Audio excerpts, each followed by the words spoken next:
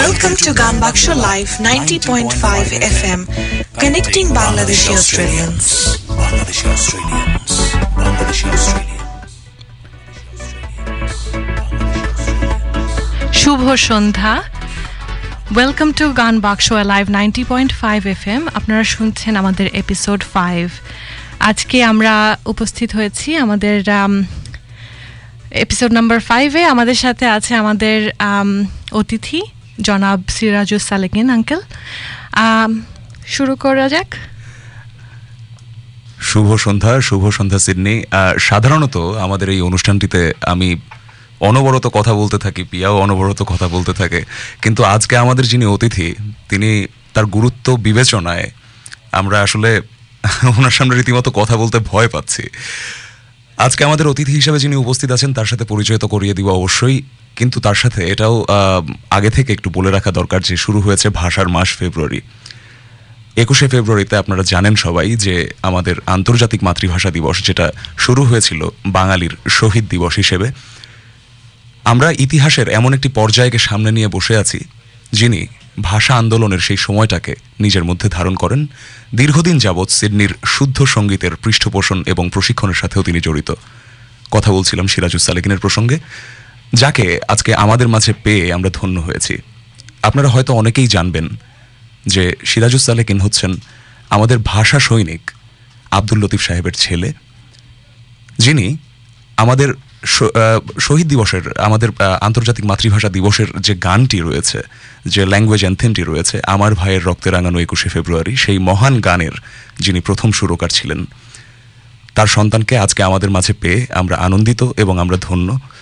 এবং আমাদের অনুষ্ঠানের একটি মাইল ফলক এটাই যে ওনার মতো একজন অতিথিকে আমরা আজকে আমাদের মাঝে পেয়েছি। সালেকিন আঙ্কেল, আপনাকে অনেক ধন্যবাদ আমাদের শোতে আসার জন্য এবং আপনাকে স্বাগত জানাচ্ছি। আমরা ধন্যবাদ আপনাদেরকেও যে আজকে আমাকে এখানে আমন্ত্রণ জানিয়েছেন। আর এই এফএম রেডিও চ্যানেলের যারা দর্শক আছেন তাদেরকেও শুভেচ্ছা জানাচ্ছি। আজকের আসলে আমি খুব একটা বেশি জানি না, গান বাজনাও খুব একটা বেশি শিখিনি, কিন্তু তবুও আমার মনে হয় যে বাবা যেহেতু গান করতেন, বাবার সংস্পর্শে এসে আমি অনেক কিছু শিখেছি। আর সেই সাথে বাবার কাছে অনেক নানা জ্ঞানী গুণীজন আসতেন, বিখ্যাত লেখক সুরকার ওনারাও আসতেন। কাজেই তাদের কাছ থেকেও, তাদেরকে দেখে, তাদের শুনে অনেক কিছু শিখতে পেরেছি। তো আমি সবাইকে ধন্যবাদ জানাচ্ছি এবং আজকে স্মরণ করছি ভাষা শহীদদের, যাদের প্রাণের বিনিময়ে আমরা আমাদের এই ভাষাকে রক্ষা করতে পেরেছি। আচ্ছা, সালেকিন আঙ্কেলের প্রসঙ্গে যদি আমরা কথা বলতে যাই, তাহলে প্রথমেই সালেকিন আঙ্কেলের যে পরিচয়টি, অর্থাৎ কোন কোন ধাপ পার হয়ে তিনি আজকের সিরাজুস সালেকিন হলেন, আজকের গানের ধারায় আসলেন, সেই বিষয়টি আমরা পিয়ার কাছ থেকে জেনে নেব। আচ্ছা, জনাব সিরাজুস সালেকিনের গানে হাতে খড়ি ওনার বাবার কাছে। বাবা প্রয়াত আব্দুল লতিফ গানের মানুষ, তাই গানের মাঝখানেই বড় হয়েছেন তিনি। ক্লাস 3-4-এ পড়ার সময় থেকেই রেডিওতে গান করেছেন। শিশু ও কিশোর কিশোরীদের নিয়ে গানের অনুষ্ঠানে নিয়মিত গান করতেন জনাব সালেকিন। তখন সেখানে গান শেখাতেন জনাব আব্দুল লতিফ, কাদের জামেরি, ধীর আলী প্রমুখ। 1971-এ স্বাধীনতা যুদ্ধের সময় স্বাধীন বাংলা বেতার কেন্দ্রের গান শুনে ভালো করে গান শেখার ইচ্ছে হলো। তখন তার বয়স 15 বছর। ম্যাট্রিক পরীক্ষা দিয়েই ভর্তি হলেন নজরুল একাডেমিতে। ওখানে গান শেখাতেন ওস্তাদ ফুল মোহাম্মদ, আক্তার সাদমানি, শ্রী সুধীন দাস এবং শেখ লুৎফুর রহমান। প্রায় 5 বছর নজরুল একাডেমিতে ভারতীয় রাগ সঙ্গীত ও নজরুলের গান শিখেছেন। এরপর শ্রী সুধীন দাসের পরামর্শে ছায়ানটে ভর্তি হলেন। সেখানে প্রায় 5 বছর গান শিখেছেন। পরে ছায়ানটে রবীন্দ্রসঙ্গীত বিভাগে শিক্ষকতাও করেছেন প্রায় 10 বছর। এখানে গান শিখিয়েছেন ওস্তাদ ফুল মোহাম্মদ, নারায়ণ চন্দ্র বসাক, জাহেদুর রহিম, সেলিনা মালেক, সানজিদা খাতুন ও ওয়াহিদুল হক। মূলত ছায়ানটের সাংস্কৃতিক পরিবেশই জনাব সালেকিনকে বাংলা সঙ্গীত ও সংস্কৃতির প্রতি একটা দায়বদ্ধে আবদ্ধ করল। সেই থেকে গান নিয়েই চলেছেন, ভেবেছেন, শিখেছেন আর এর প্রচারে নিজেকে নিয়োজিত রেখেছেন। ছায়ানটের বাইরে তিনি জনাব আব্দুল আহাদ এবং অজিত রায়ের কাছেও দীর্ঘদিন গান শিখেছেন। এই দুজন বিশিষ্ট সঙ্গীতকার এর কাছেই শিল্পী সালেকিন রবীন্দ্রনাথ ও বাংলা গানের ধারা সম্পর্কে অনেক কিছু জেনেছেন। শিল্পী সালেকিন বাংলাদেশ রবীন্দ্রসঙ্গীত সম্মিলন পরিষদের কার্যকরী পরিষদের সদস্য ছিলেন। এ সময় বাংলাদেশের বিভিন্ন জেলায় রবীন্দ্রসঙ্গীত এর প্রশিক্ষণ ও বিচারক হিসেবে কাজ করেছেন। ভারত সরকারের আমন্ত্রণে 1986 সালে কবিগুরু 125তম জন্মদিবসে বাংলাদেশের শিল্পী দলে সঙ্গীত পরিবেশন করেন। এছাড়াও কবিগুরুর চিত্রাঙ্গদা নৃত্যনাট্যে অংশগ্রহণ করেন কলকাতায় 1988 সালে। 1989 সালে দিল্লিতে বাংলা সংস্কৃতি উৎসবে যোগদান করেন। ভারতের কলাম্বিয়া ব্রডকাস্টিং সিস্টেম অর্থাৎ CBS শিল্পী সিরাজুস সালেকিনের দুটি রবীন্দ্রসঙ্গীতের অ্যালবাম প্রকাশ করে। 1995 সালে অস্ট্রেলিয়ায় এসে 1996 সালে তিনি প্রতীতি নামে একটি সাংস্কৃতিক সংগঠন গড়ে তোলেন। এর সদস্য সংখ্যা 20 জন। প্রতীতি একটি অত্যন্ত পরিচিত সাংস্কৃতিক সংগঠন, আপনারা সকলেই এটার ব্যাপারে জানেন। অস্ট্রেলিয়ার বিভিন্ন রাজ্যে প্রতীতি সঙ্গীত পরিবেশনা করেছে। এছাড়াও গীতসুধা নামে একটি গানের স্কুলও পরিচালনা করছেন গত 15 বছর থেকে। আমরা প্রশ্নোত্তর পর্বে চলে যাই। সালেকিন আঙ্কেল, আসলে ব্যাপারটা হচ্ছে যে আপনি এত সিনিয়র এবং এত প্রাজ্ঞ একজন মানুষ, যার সম্পর্কে আসলে আমরা ঠিক কোথা থেকে শুরু করব, কোথায় শেষ করব আমাদের প্রশ্নোত্তর পর্বটি, তার চেয়ে মনে হয় যে যদি আমরা অনুষ্ঠানটিকে রাফলি কয়েকটি ভাগে যদি ভাগ করে ফেলি এবং সেখানে পর্যায়ক্রমে যদি আমরা কথোপকথনের দিকে এগোই, তাহলেই মনে হয় বিষয়টা ভালো হয়। হ্যাঁ, সেটাই মনে ভালো। আচ্ছা, তাহলে সেই অনুযায়ী আমরা যদি রাফলি আর কি 4টা ভাগে যদি আমরা আমাদের প্রোগ্রামটিকে ভাগ করি, তাহলে প্রথমটি হবে আপনার অস্ট্রেলিয়া চলে আসা প্রসঙ্গে এবং অস্ট্রেলিয়াতে এসে এখানে সঙ্গীত চর্চার প্রসঙ্গ। দ্বিতীয়টি হচ্ছে জনাব আব্দুল লতিফ, অর্থাৎ আপনার ছেলেবেলা বাংলাদেশের রাজনৈতিক সঙ্গীতে জনাব আব্দুল লতিফের প্রভাব, জনাব আব্দুল আহাদের প্রভাব। তৃতীয়টি হচ্ছে প্রতীতি এবং সমসাময়িক সঙ্গীতের শুদ্ধতার প্রসঙ্গ। এবং খেয়াল করবেন চতুর্থটি আমরা রবীন্দ্র আলোচনা এবং রবীন্দ্রনাথ সম্পর্কে আলোচনা করব গান সম্পর্কেও। আপনারা আমাদের শুনতে পাচ্ছেন রেডিও গান বাক্স অ্যালাইভ 90.5 FM এ। আপনারা আমাদেরকে শুনতে পাচ্ছেন www.ganbaksho.com.au এই ঠিকানাতেও। এবং আপনাদের যদি কোনো প্রশ্ন থাকে, কেউ যদি সিরাজুস সালেকিন আঙ্কেলকে কোনো প্রশ্ন করতে চান, ফেসবুকে আমাদের যে লাইভটি যাচ্ছে সেই লাইভটির নিচে কমেন্ট সেকশনে আপনাদের মন্তব্যটি করে আপনারা জানিয়ে দিতে পারেন সিরাজুস সালেকিনের গান সম্পর্কে আপনার মন্তব্য, এবং যদি তার কাছ থেকে কোনো কিছু জানার থাকে সেই প্রশ্নটিও আমাদেরকে এখানে করতে পারেন। আমরা প্রশ্নোত্তর পর্বে চলে যাচ্ছি। প্রথমে সালেকিন আঙ্কেল যে বিষয়টি জানতে চাই সেটি হচ্ছে যে আপনার ছোটবেলা কেটেছে, আপনার বাবা এত বড় মাপের একজন মানুষ ছিলেন, তিনি বাংলাদেশের সম্পদ, এবং বাংলাদেশ ধন্য হয়েছে তার মৃত্যুর কয়েক বছর আগে তাকে স্বাধীনতা পদক, বাংলাদেশের সর্বোচ্চ বেসামরিক পদক সেটি দেওয়ার মাধ্যমে। আপনার সঙ্গীত শিক্ষার গুরু ছিলেন জনাব আব্দুল আহাদ, বাংলাদেশের একজন একজন পায়োনিয়ার মিউজিশিয়ান যিনি। তো শৈশবের সেই স্মৃতিচারণগুলোর মধ্যে যদি আমরা একটু যাই। হ্যাঁ, আমি যখন 7-8 বছর বয়স, তখন বাবার হাত ধরে রেডিওতে প্রথম ছোটদের একটা গান শেখানোর ক্লাস হতো। আচ্ছা, সঙ্গীত শিক্ষার আসর, বড়দের একটা হতো, ছোটদের একটা হতো। তো সেই সব অনুষ্ঠানে বাবার সাথে সাথে যেতাম এবং তখন বিভিন্ন সুরকার, বিভিন্ন সঙ্গীতকার, লেখক, গীতিকার এনাদের সাথে আলাপ হয়েছিল এই সেন্সে যে তখন একটা বাংলাদেশ রেডিওর একটা অন্যরকম পরিবেশ ছিল। আসলে আমি দেখেছি, যেমন একটা কথা আমি আমার প্রতিটি ছেলেমেয়েদেরকে বলি, যে যখন আব্দুল আহাদ যখন রেডিওতে ঢুকতেন তখন দেখতাম যে সবাই রাস্তার, উনি যখন ঢুকছেন সবাই পাশে সরে দাঁড়িয়ে যেত। আচ্ছা, এবং সেটা শ্রদ্ধা, হ্যাঁ। এবং সেটা রেডিওর যিনি ডিজি ছিলেন, ডিরেক্টর জেনারেল, উনিও তাই। উনিও আস্তে করে দাঁড়িয়ে যেতেন, একটা সালাম দিতেন, হাত চাচা সালামের উত্তর দিয়ে হেঁটে গিয়ে চলে যেতেন, ভিতরে ঢুকতেন। ভিতরে ঢুকে মিউজিশিয়ানদের জন্য রেডিওর যারা মিউজিক ডিরেক্টর ছিলেন সেই সময়, তাদের জন্য একটা রুম ছিল। আচ্ছা। তো ওনারা সবাই ওখানে বসতেন, চা নাস্তা খেতেন। তো চাচা যখন ঢুকতেন তো তখন দেখতাম যে সবাই দাঁড়িয়ে যেতেন, আমাদের বাবারাও সবাই দাঁড়িয়ে যেতেন, আর চাচা বসতেন তো সবাই বসতেন। তো এরকম একটা রেয়াজ, শ্রদ্ধা জানানোর, মানুষকে সম্মান জানানোর যে একটা রীতি ছিল, সেটা আমি ছোটবেলা থেকে দেখেছি এবং সেভাবেই বড় হয়েছি। তারপর বিভিন্ন কারণেই বাবার কাছে বিভিন্ন রকম লোকজন আসতেন, যেমন জহির রায়হান আসতেন প্রায়, আমার মনে আছে, আলতাফ মাহমুদ আসতেন বিভিন্ন গানের। তখন জহির রায়হান বিভিন্ন সিনেমা করতেন। আচ্ছা। তো সিনেমার জন্য গান দরকার ছিল, তো বাবা কাছ থেকে গান লিখে নিতেন, বাবা শুরু করতেন। আচ্ছা। এবং আলতাফ মাহমুদ ছিলেন বেশ কিছু সিনেমার মিউজিক ডিরেক্টর। আচ্ছা। তো শেষের দিকে জহির রায়হান আব্বাকে বলেন যে লতিফ ভাই, আপনি একটা ছবির মিউজিক ডিরেকশন করেন না কেন? আব্বা বলছেন আমার তো তেমন কোনো অভিজ্ঞতা নেই, বলে যে আমরা আছি, সবাই হেল্প করবো, আপনি আমার একটা ছবির মিউজিক ডিরেকশন দেন। তো তখন শেষ পর্যন্ত নামে জহির রায়হানের একটা ছবি হয়েছিল, শেষ পর্যন্ত। সেই ছবিটার মিউজিক ডিরেকশন ছিল আব্বার। তো অদ্ভুত সুন্দর সুন্দর তখন গান ছিল,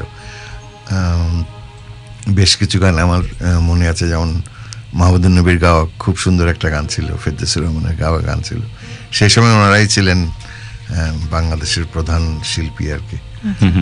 তো সেটাই। আর আব্বার সবচেয়ে আমার কাছে মনে হয় যে যেটা সবচেয়ে উল্লেখযোগ্য দিক, যে খুব বিনয় ছিলেন, খুব একটা নিজেকে জাহির করতেন না। নিঃসন্দেহে। হ্যাঁ, নিঃসন্দেহে। এবং আমি যে এতদিন আমি যে গান করেছি টেলিভিশনে, রেডিও, কোনোদিনও গিয়ে কাউকে বলেননি যে আমার ছেলে, এ কিন্তু আমার ছেলে বা এরকম। আচ্ছা। হ্যাঁ, তো সবসময় প্রচার বিমুখ একজন মানুষ ছিলেন। তো সেই জন্য সেই সময়কার দিনগুলি ছিল সোনালি দিন আমার কাছে মনে হয়, যে ভক্তি, শ্রদ্ধা। আর আমাদের হিন্দুস্তানির গান তো গুরুমুখী গান। নিশ্চয়ই। গুরুকে ঠিক মতন মেনে না চললে, গুরুর কাছ থেকে কিছু নেওয়ার জন্য সবসময় উন্মুখ থাকতেন তাদের শিষ্যরা। এবং গুরু বুঝতেন যে কার মধ্যে কি প্রতিভা আছে, এবং সেভাবেই তিনি তাদের যত্ন নিতেন। এবং আমি একটা বই পড়েছি কুমার প্রসাদ মুখোপাধ্যায়ের, সেটা বইটার নাম হচ্ছে কুদরতের রঙ্গি বিরঙ্গি। আচ্ছা। সেটা আমাদের ভারত উপমহাদেশের সমস্ত পুরাতন যারা উচ্চাঙ্গ সঙ্গীত গাইয়েছিলেন তাদের উপর একটা বই প্রকাশ করেছেন কুমার প্রসাদ মুখোপাধ্যায়। ওনার বাবাও একজন বিখ্যাত উচ্চাঙ্গ সঙ্গীত গাইয়েছিলেন। তো সেখানে দেখেছি যে গুরুমুখী বিদ্যা বা গুরুমুখী গান কাকে বলে। আচ্ছা। বাবারা ছেলেকে 7-8 বছর বয়সে গুরুর কাছে দিয়ে যেতেন, তখন ছেলে মাত্র শিশু। তারপরে হাতে নাড়াটা বেঁধে, হ্যাঁ, তো সে রয়ে গেল গুরুর কাছে। বাবা তো বিদায় নিয়ে চলে গেল। তারপরে 9, 10, 11, 12 বছর তিনি শুধু গুরুর প্লেট বাসন ধুয়েছেন, বাজার করেছেন। হ্যাঁ, আচ্ছা। তো গুরু যখন অন্য সাগরেদের শিখাচ্ছেন, তো বাইরে দাঁড়িয়ে দাঁড়িয়ে সেই শিশুটা শুনতো যে গুরু কি শিখাচ্ছেন। তো একদিন হঠাৎ করে এরকম একটা ঘটনা হয়েছে যে গুরু বাইরে থেকে ফিরেছেন, হঠাৎ দেখা যায় একটা গুনগুন করে সারগাম করছে একটা ছোট ছেলে, তার বয়স তখন 12, 13, 14 হবে। তো গুরু জিজ্ঞেস করছেন যে তুমি এই সুর কোথায় পেলে? হ্যাঁ, তো ছেলেটা বলছে যে আপনি যে শিখাচ্ছিলেন আমি সেটাই শুনে শুনে শিখেছি। তখন গুরু বুঝলেন যে এর বয়স হয়েছে শেখার। তখন তাকে ঘরের ভিতরে জায়গা দিলেন গান শেখার জন্য। এবং আমি যেমন রাশিদ খান সাহেবের উপর একটা লেখা পড়ছিলাম,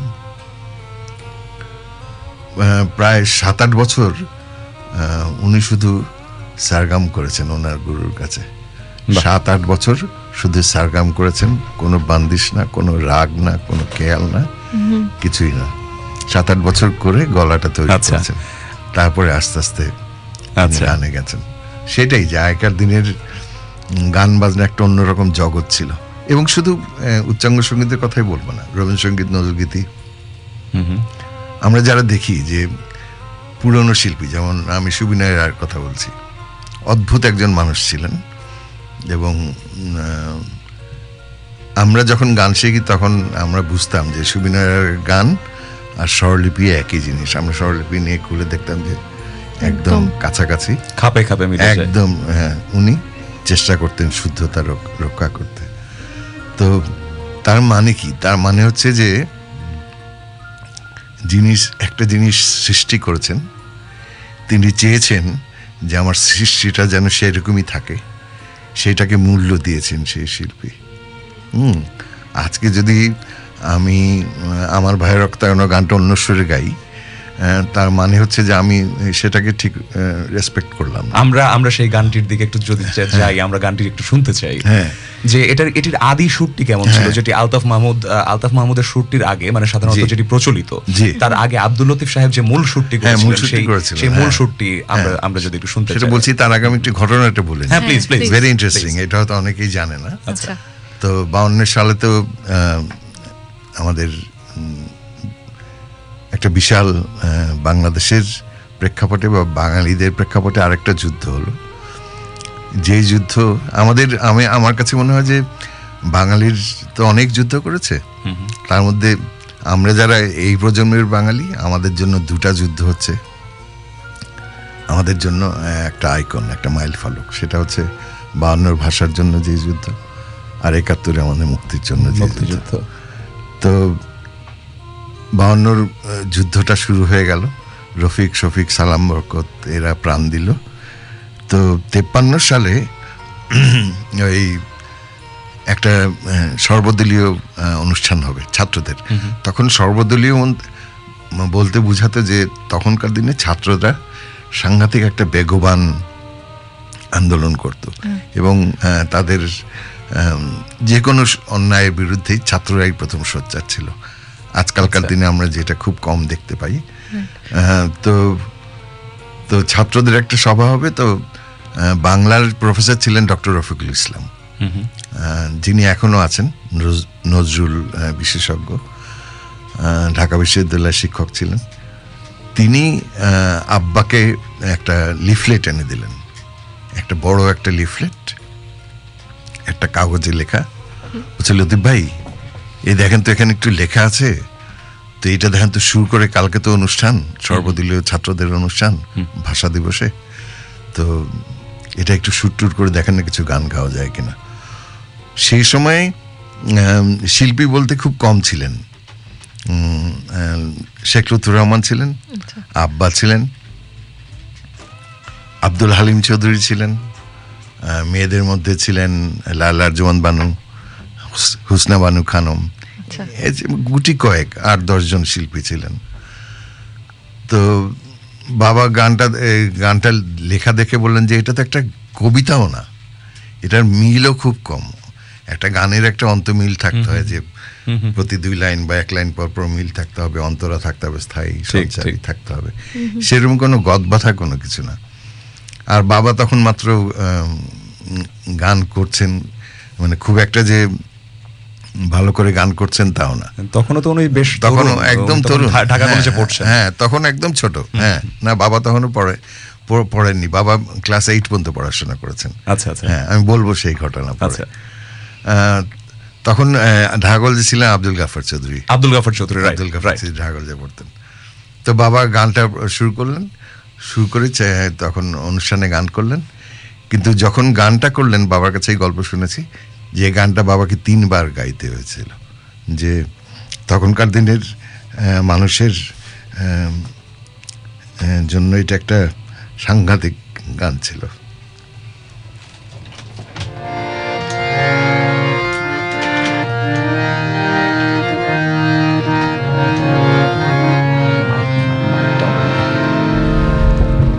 আমি গানটা একটু 4 লাইন শোনাচ্ছি।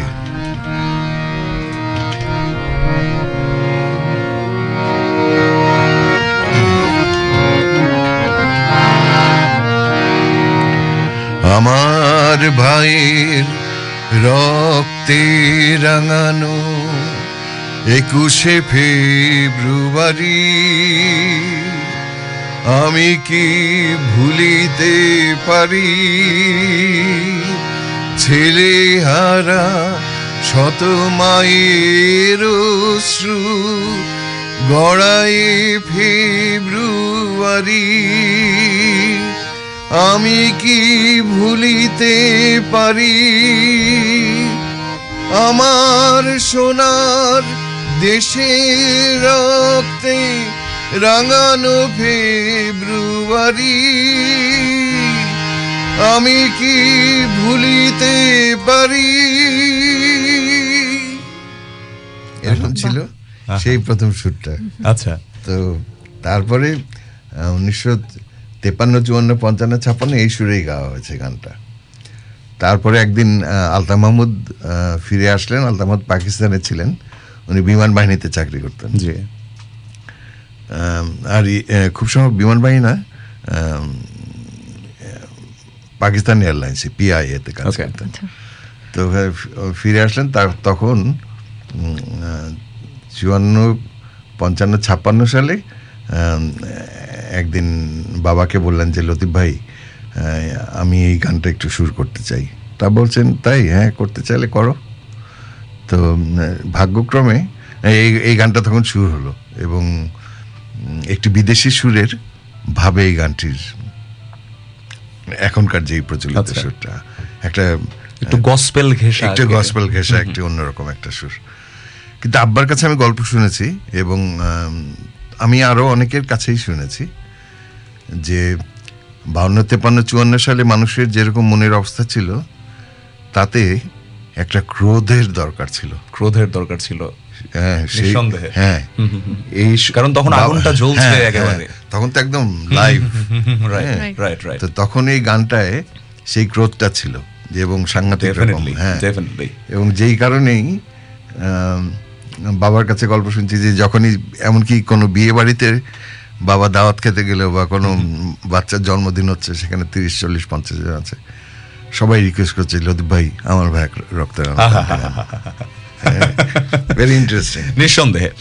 সাথে আরো একটা প্রশ্ন যদি আপনার কাছে একটু রাখি, আব্দুল লতিফ সাহেব তিনি শোনা যায় মানে কিংবদন্তির মতো হয়ে গেছে যে তিনি অত্যন্ত দ্রুত বিভিন্ন গান লিখতে পারতেন, বিভিন্ন গানে সুর করতে পারতেন এবং তার এখন ছবি যেগুলো পাওয়া যায় সেই ছবিতে আমি দেখেছি উনি বাঁ হাতে সিগারেট ধরতেন, অনেকটা রিচার্ড ফাইনম্যান যেভাবে ধরতেন, ডান হাতে কলম দিয়ে উনি, আমি শুনেছি যে সিগারেটের প্যাকেটের যে কাগজ ছিল সেই কাগজের উপরে তিনি গান লিখতেন এবং যেখানে সেখানে বসে তিনি গান লিখতে পারতেন এবং যখন গান লিখতেন তখন নীরব হয়ে যেতেন।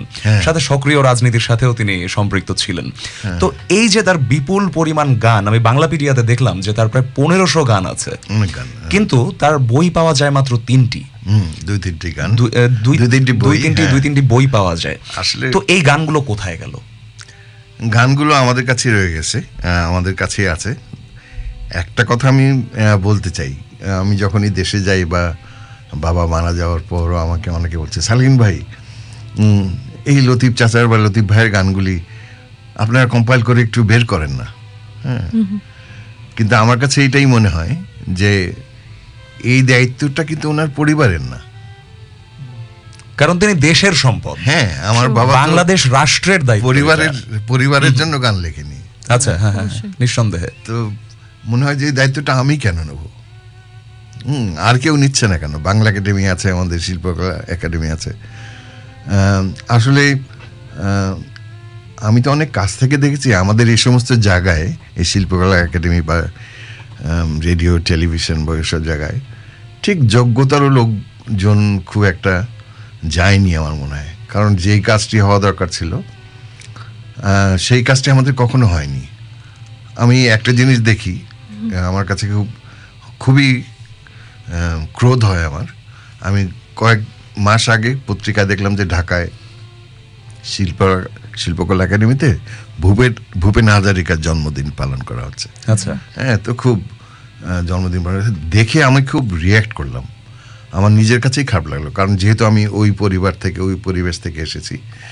ভূপেন হাজারিকার জন্মদিন আমাদের দেশে পালন হবে তাতে কোনো অসুবিধা নেই, কিন্তু আমাদের কানাইলাল সেনকে তো কেউ চিনল না, আমাদের আব্দুল আহাদকে, আব্দুল লতিফ, আব্দুল আলিমকে তো কেউ ছিল না। তাদের জন্মদিন হচ্ছে না কেন? আজকে মুমতাজ আলী খানের জন্মদিন কেন হচ্ছে না? তাই না? ভূপেন হাজারিকার জন্মদিন হবে অবশ্যই, সেটা ভারতে হবে, বাংলাদেশে হবে। কিন্তু এই যে আমাদের যারা আমাদের সঙ্গীতকে যারা কিছু দিয়েছেন, আমাদের যারা পথিকৃৎ আছেন, শেখ লুৎফর রহমান কে আমরা ভুলে যাচ্ছি, কেউ মনে রাখছে না। অথচ লুৎফর চাচার মতো গান, লুৎফর চাচা যে সমস্ত গান করেছেন, জীবনেও বাংলা দেশে এই গান আর তৈরি হবে না। আব্বার দাম দিয়ে কিনেছে বাংলা, এই গান জীবনে আর কোনোদিন তৈরি হবে না। তা আমাদের এটা একটা খুব হীনমন্যতা। আমি যেটা বলছি যে আমরা আমাদের নিজেদের লোকজনকে জায়গা দিতে পারিনি, ফলে আমাদের সব কিছুই হারিয়ে যাবে। আমরা যতই মুখে বড়াই করি না কেন, আমাদের ডিজিটাল বাংলাদেশ, নানান রকম উন্নতি হচ্ছে, কিন্তু ঐতিহ্যকে ধরে রাখতে হবে। শিল্পীদেরকে আমরা সমাদর করতে পারিনি এবং তাদের যোগ্য বা প্রাপ্য সম্মানটি আমরা দিতে পারিনি। খুব ইন্টারেস্টিং গল্প বলি। আমি সলিল চৌধুরীর খুব ভক্ত, তো সলিল চৌধুরীর ওয়েবসাইটে যাচ্ছি, নানান রকম গান শুনছি, শিখছি, বিভিন্ন রকম কমেন্টস করছি বিভিন্ন গানে। এটা আমার একটা নেশা, গান নিয়ে কথাবার্তা বলা। তো হঠাৎ দেখি যে একটা সাইট সাংঘাতিক সুন্দর সলিল চৌধুরীর। তো আমি সেই সাইটের যিনি অ্যাডমিনিস্ট্রেটর, তার সাথে কথাবার্তা শুরু করলাম। আচ্ছা। তা আমি বললাম যে আমি কিন্তু রানার গানটা গাইতে পারি। তো উনি সাথে সাথে আমাকে রিপ্লাই করলো যে তাই নাকি, রানার তো বেশ কঠিন গান, এই গানটা তো শোনা যায় না কেউ গাচ্ছে। আমি বলছি আমি কিন্তু গায়ের মধ্যেও গাইতে পারি। বলছি তাই নাকি, খুব। তারপর আমি বললাম যে সলিল চৌধুরীর বেশ কিছু 90% আধুনিক গান ছেলেদের গাওয়া সেই সময়কার জানি, আমি গাইতে পারি। তো ভেরি ইন্টারেস্টিং। তারপর কথাবার্তা আমি বললাম যে ঠিক আছে, যে এবার কলকাতা আসলে তাহলে আপনার সাথে দেখা করবো। আমি তখন লিখলাম, আচ্ছা, চ্যাট করছি আমরা। উনি সাথে সাথে লিখলেন যে সালেকিন, আমি কিন্তু কলকাতায় থাকি না, আমি আমেরিকায় থাকি। হ্যাঁ, তাহলে দেখেন যে একজন ভারতবাসী, সে তার দায়িত্ব নিয়ে সলিল চৌধুরীর উপর বেস্ট একটা সাইট করেছে। সে একজন ভারতীয়, কিন্তু আমেরিকায় বসে। হ্যাঁ, আই ওয়াজ অ্যামেজড। কিন্তু দেখেন যে আমাদের এই যে সঙ্গীতকার যারা ছিলেন পুরনো, আপনি আব্দুল আহাদের কথা চিন্তা করেন, অল বেঙ্গল মিউজিক কনফারেন্সে ঠুংরি গাজলে gold medalist, being a Muslim and being a boy of 24 or 22, সেই বয়সে রবীন্দ্রনাথের জীবদ্দশায় উনি শান্তিনিকেতনে গান শিখতে গেছেন। মুস্তফা আলী সাহেব ছিলেন তার আগে। আহাদ চাচা গানে প্রথম গেছেন। এই আব্দুল আহাদকে আমরা কোনোদিন চিনলাম না, জানলাম না, কোনো দাম দিতে পারলাম না, তাকে জানলামই না এই লোকটাকে। হ্যাঁ, কিন্তু ভূপেন হাজারিকার জন্মদিন আমরা বাংলাদেশে পালন করছি। তো এই বিষয়টা কি আঙ্কেল কিছুটা রাজনৈতিকও নয়? যেমন আমরা দেখেছি যে জিয়াউর রহমানের শাসনামলে বা ধরেন আপনার বিএনপি যে সময়টা ক্ষমতায় ছিল, সে সময় খুব যত্ন করে আমাদের স্বাধীনতা, আমাদের মুক্তিযুদ্ধ, আমাদের ভাষা আন্দোলনের সাথে জড়িত বিভিন্ন স্মৃতি খুব যত্ন করে মুছে ফেলা হয়েছে, সরিয়ে ফেলা হয়েছে। এটার প্রকৃষ্ট উদাহরণ হতে পারে যে আমাদের রেসকোর্স ময়দানের পাশে শিশু পার্ক তৈরি করা হলো। এবং এছাড়াও আমার মনে আছে যে সম্ভবত 90-এর দশকে জনকণ্ঠ পত্রিকায় আব্দুল লতিফ সাহেব একটা আত্মজীবনীর মতো লিখতেন। আমি অনেক চেষ্টা করেও সেই কপিগুলো জোগাড় করতে পারিনি এবং ওইগুলো সম্পর্কে কোনো পড়াশোনাও করতে পারিনি। তো এই যে বিটিভির আর্কাইভ থেকে বিভিন্ন সংবাদ সেগুলো সরিয়ে ফেলা হয়েছে, বিভিন্ন পুরাতন পত্রিকার কপি ধ্বংস করে ফেলা হয়েছে। আব্দুল লতিফ সাহেবের যে মানে কি বলবো, যে তিনি প্রাসঙ্গিকতা থেকে যে একটু একটু করে সরে যাচ্ছেন, বা মোটামুটি শুধু তার পরিবারকেই দায়িত্ব দেওয়া হচ্ছে যে তোমরা কেন পালন করছো না, রাষ্ট্র কেন দায়িত্ব নিচ্ছে না, এই বিষয়টি কি রাজনৈতিক বা কতটুকু রাজনৈতিক বলে? এটা আমার বিষয়টা রাজনৈতিক বলে মনে হয় না। এটা আমার মনে হয় যে প্রজ্ঞার অভাব বা দায়িত্বশীলতার অভাব। আজকে যদি আমি দেশে থাকতাম বা আমাকে যদি দায়িত্ব দেওয়া হতো যে আপনি শিল্প একাডেমিতে আপনি চালাবেন, তাহলে অবশ্যই আমাদের শিকড়কে আগে খুঁজে বের করতাম, তাদেরকে হাইলাইট করতাম, তাদেরকে নিয়ে অনুষ্ঠান করতাম। আমাদের প্রজন্ম জানতে হবে যে কি অবিস্মরণীয় সব গান তৈরি হয়েছে। আজকে জ্যোতিরিন্দ্র মৈত্রর বিখ্যাত খুব সময় নবান্ন কিংবা জ্যোতিরিন্দ্র মৈত্রই বোধ হয় না, জ্যোতিরিন্দ্র মৈত্র কি নাকি নবান্ন, যে কলকাতায় সেই যখন দুর্ভিক্ষ শুরু হলো, তারপরে ভারতীয় গণনাট্য সংস্থা IPTA ওরা একটা অনুষ্ঠান করেছিল নবান্ন, সেইটা আমরা বাংলাদেশে করেছিলাম। আচ্ছা, খুব সম্ভব যতীন্দ্র মৈত্র, কিন্তু ভারতে যতীন্দ্র মৈত্র সম্পর্কে যথেষ্ট তথ্য পাওয়া যায়। আমি একবার একটা অনুষ্ঠান করার চিন্তা করলাম এখানে, যে যুদ্ধ দিনের গান নামে একটা অনুষ্ঠান, প্রতীতির ব্যানার। আচ্ছা, যুদ্ধ দিনের গান মানে কি বাঙালির সমস্ত যুদ্ধ। আচ্ছা, হ্যাঁ, সেই সন্ন্যাসীদের বিরুদ্ধে তেভাগা আন্দোলন, হ্যাঁ, চাষিদের বিদ্রোহ, সাঁওতালদের বিদ্রোহ, বাঙালির এই যে সমস্ত ছোট ছোট যুদ্ধ, এই সমস্ত যুদ্ধ নিয়ে আস্তে আস্তে আমাদের ক্ষুদিরামের, হ্যাঁ, তারপরে আস্তে আস্তে আমাদের ভাষা আন্দোলন, তারপরে 1968-69 গণ অভ্যুত্থান, বাঙালির অনেক যুদ্ধের সময়কার বিভিন্ন রকম আমাদের গান তৈরি হয়েছে বা কবিতা হয়েছে, সেইগুলিকে নিয়ে একটা যুদ্ধ দিনের গান নামে একটা অনুষ্ঠান আচ্ছা, আমি করার চিন্তা করেছি। তো সেখানে আমি একটা ছবি খুঁজছিলাম যে আমরা স্লাইডও দেখাবো, ইয়া করবো। তো আমি শেরে বাংলা ফজলুল হকের আমি ছবি খুঁজছিলাম, ইন্টারনেটে কোথাও শেরে বাংলার ছবি নাই। একটাই ছবি পেলাম কায়েদ আজমের সাথে বা মৌলানা ভাসানীর সাথে বা কারোর সাথে। শের বাংলাতে আমাদের এই জেনারেশনে, আগের জেনারেশনে একজন নামকরা রাজনীতিক ছিলেন। জি, আমরা রাষ্ট্রীয়ভাবে কোনো কিছুই সংরক্ষণ করতে পারি, এবং আব্দুল লতিফ সাহেবের সম্পর্কে ইনফরমেশন খুব একটা সহজলভ্য নয়, মানে ওনার সম্পর্কে যদি 2 পাতা লিখতে বলা হয়, বেশিরভাগ বাঙালি সেটা লিখতে পারবে না। তো বাংলা একাডেমি, শিল্প একাডেমি, এটা ওদের দায়িত্ব, এটা দায়িত্ব যে আমাদের। আমি আরেকটা গল্প বলি, জানি না প্রাসঙ্গিক হচ্ছে কিনা, কিন্তু ভেরি ইন্টারেস্টিং।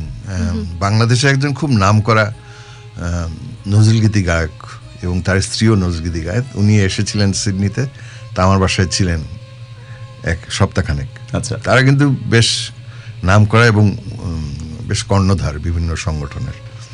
তা আমার সাথে ছিলেন, তা আমি একটা প্রশ্ন জিজ্ঞেস করলাম ওদেরকে, আমার ছোট ভাইয়ের মতো। আমি বললাম যে আচ্ছা, বাবা যে মারা গেলেন, তো বাবা তো শহীদ মিনারে বাবার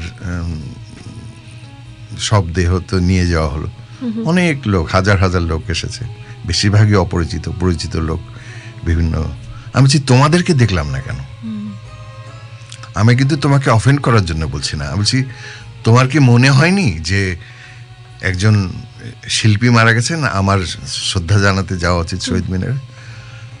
তো আমি বুঝেছি যে ওরা লজ্জায় পড়েছে। আমি বললাম যে দেখো, যখন ভারত ভাগ হলো 47-48, তখন বাবা যুক্তফ্রন্টের একটা গানের দল ছিল, সূত্রযজ্ঞ। আচ্ছা, সেই দলটার নাম। সেই সূত্রযজ্ঞে গান করতেন বাবা, মানে গানে তখন শিখছে আর কি। তো ওখানে গান করতেন, তা বাবাকে পাঠানো হলো ইয়াতে, নোয়াখালীতে গান্ধীজির আসছেন, নোয়াখালীতে গান করতে হবে গান্ধীজি অনুষ্ঠানে। তো তখনকার দিনে তো যাতায়াত ব্যবস্থার সুবিধা ছিল না, এই বাসে, ট্রেনে, হেঁটে। উনি বাবা যখন নোয়াখালীতে পৌঁছালেন, গান্ধীজি চলে গেছেন তখন ব্যাক টু কলকাতা। যাই হোক, বাবা আবার কলকাতায় ফিরে গেছেন, তখন রায়ট হচ্ছে চারিদিকে। তো ঠিক তার 4-5 দিন পরে, কলকাতায় ফিরে যাওয়ার 3-4 দিন পরে গান্ধীজি আর এক জনসভা কলকাতায়। তো তখন কংগ্রেস বললো যে এখানে গান করো। তো দলীয় সঙ্গীত হলো হিন্দু মুসলমানের মিলনের জন্য, এবং বাবা তখন একটা একা গান করেছিলেন। তো তখন গান্ধীজি তার গলার মালাটা খুলে বাবাকে দিয়েছিলেন। এবং এইটার সাক্ষী আমি পেয়েছি ওই মঞ্চে যিনি ছিলেন, আসাদুল হক নামে, যিনি একজন নজরুল গবেষক, বাবার খুব ভক্ত ছিলেন। বলে যে বাবু, লতিফ ভাই এরকম ছিল। আরেকবার আমি শুনেছি আব্বার কাছে যে কবি জসিমউদ্দিন সাহেব আব্বার একটা গান শুনেছেন রেডিওতে, তখন তো লাইভ প্রোগ্রাম হতো সকালবেলা। গান শুনে, তখন রেডিও ছিল নাজিমউদ্দিন রোডে, ওল্ড টাউনে, আর জসিমউদ্দিন সাহেব থাকতেন কমলাপুরে। বলে উনি খালি পায়ে লুঙ্গি পাঞ্জাবি পরে খালি পায়ে রিক্সায় চড়ে ঠিকানা বের করে করে জেনে বাবাকে দেখতে এসছেন। বাবার বয়স তখন 24-25 বছর। কি খবর? সবাই তো অস্থির হয়ে গেছে, জসিমউদ্দিন সাহেব এসছেন, কি ব্যাপার? সব শিল্পীরা একটা মেসে থাকতেন, আব্বা, বেদারউদ্দিন, শেখুর রহমান, সোহরা হোসেন, শমশের আলী, এরা সব এক জায়গায়, সবদার আরেকজন ছিলেন সর্দার চাচা বলতাম, সব এক শিল্পীরা একসাথে থাকতেন। তবে কি হয়, জসীমউদ্দিন সাহেব এসছেন, বলে যে একটু আগে রেডিওতে গান করলো লতিফ, এই ছেলেটাকে। আব্বা তো পিছনে দাঁড়িয়ে আছে মেসের, মানে সবার পিছনে, তো বললো যে সামনে আসো। তো আব্বাকে দেখে জড়িয়ে ধরলেন, যে অদ্ভুত সুন্দর কণ্ঠ, সুন্দর গান। আমি এটাই বলতে যাচ্ছি যে আগেকার দিনের মানুষের অ্যাপ্রিসিয়েশন করার একটা মন ছিল, হ্যাঁ, একটা দায়িত্ববোধ। ওইটা যারা সিনিয়র থাকবেন তারা অবশ্যই অ্যাপ্রিসিয়েশন করবেন, হ্যাঁ, অ্যাপ্রিসিয়েট করবেন। তো সেই জিনিসগুলি ছিল। তো আজকে যখন বাবার আমি দেখি, যে আমার কাছে অবাকই লাগে যে বাবা কেন কারো কোনো কাজই ধরে রাখার জন্য আমাদের সরকার কোনো ধরনের কোনো ব্যবস্থা নেয়নি। কোটি কোটি টাকার বই ছাপা হচ্ছে, বিভিন্ন রকম সবকিছু হচ্ছে, কিন্তু আজকে আপনি মুকুন্দ দাসের ওপর কিছু জানতে চান না। আপনি কবিয়াল রমেশ শীলের সব বিখ্যাত গান আছে, যেমন একটা গান আমরা ছায়ানটে শিখেছি। আচ্ছা, আমি বাংলা ভালোবাসি, আমি বাংলা ভালোবাসি, আমি বাংলায় আমার ওতপ্রোত মেশামেশি, বাংলা ভালোবাসি আমি এরকম অদ্ভুত গান, খুব সুন্দর সুর, চমৎকার। সাথে ফেসবুকে আমাদের লাইভে আমাদের কিছু দর্শক এবং শ্রোতা আমাদের সাথে যোগ দিয়েছেন। আমরা সেখান থেকে যদি তাদের মন্তব্যগুলো একটু জানার একটু সময় নিচ্ছি। শিবলি চৌধুরী লিখেছেন, আমাদের দর্শক শিবলি চৌধুরী লিখেছেন, good work guys, keep ahead. সাথে সোহান হাফিজ আমাদেরকে হাই জানিয়েছেন, thank you so much. Ziaul Islam Tamal যোগ দিয়েছেন, তিনি বলেছেন আসসালামু আলাইকুম, একজন অত্যন্ত গুণী মানুষকে এনেছেন, খুবই খুশি হলাম। আত্তাবুর রহমান যোগ দিয়েছেন আমাদের সাথে, বলেছেন যে সালাম সালেকিন ভাই অ্যান্ড শুভেচ্ছা টু RGB টিম। সাথে সখিনা আক্তার যোগ দিয়েছেন আমাদের সাথে, তিনি দুটো কমেন্ট করেছেন। সাথে মৌসুমী রহমান আছেন আমাদের সাথে, আতিকুর রহমান আছেন, সমীরণ শিকদার তিনি একটি কমেন্ট করেছেন। সাথে আরো অনেকেই এই মুহূর্তে কোত্থেকে করেছেন একটু দেখবেন, উনি কি অস্ট্রেলিয়ান নাকি কলকাতা? আচ্ছা, উনি লিখেছেন যে সালেকিন ভাই তোমাকে যতই দেখি মুগ্ধ হয়ে যাই, আরো এগিয়ে চলো, অনেক শুভেচ্ছা ও ভালোবাসা রইল, তোমরা সবাই খুব ভালো থেকো। এই মন্তব্যটি আমরা পেয়েছি। উনি কোথা থেকে করেছেন আমি জানি না। বন্ধু আছে কলকাতায়, সমীরণ শিকদার। আচ্ছা, তার মানে নিঃসন্দেহে আমাদের যারা দর্শক শ্রোতা আছেন তারা প্রত্যেকেই নিশ্চয়ই সিরাজুল সালেকিন আঙ্কেলের গুণমুগ্ধ, এবং তারা আমাদের সাথে যোগ দিয়েছেন। আপনারা আমাদেরকে শুনতে পাচ্ছেন রেডিও গান বাক্স অ্যালাইভ 90.5 FM এর সাথে www.ganbaksho.com.au এই ঠিকানাতেও আপনারা আমাদেরকে শুনতে পাবেন।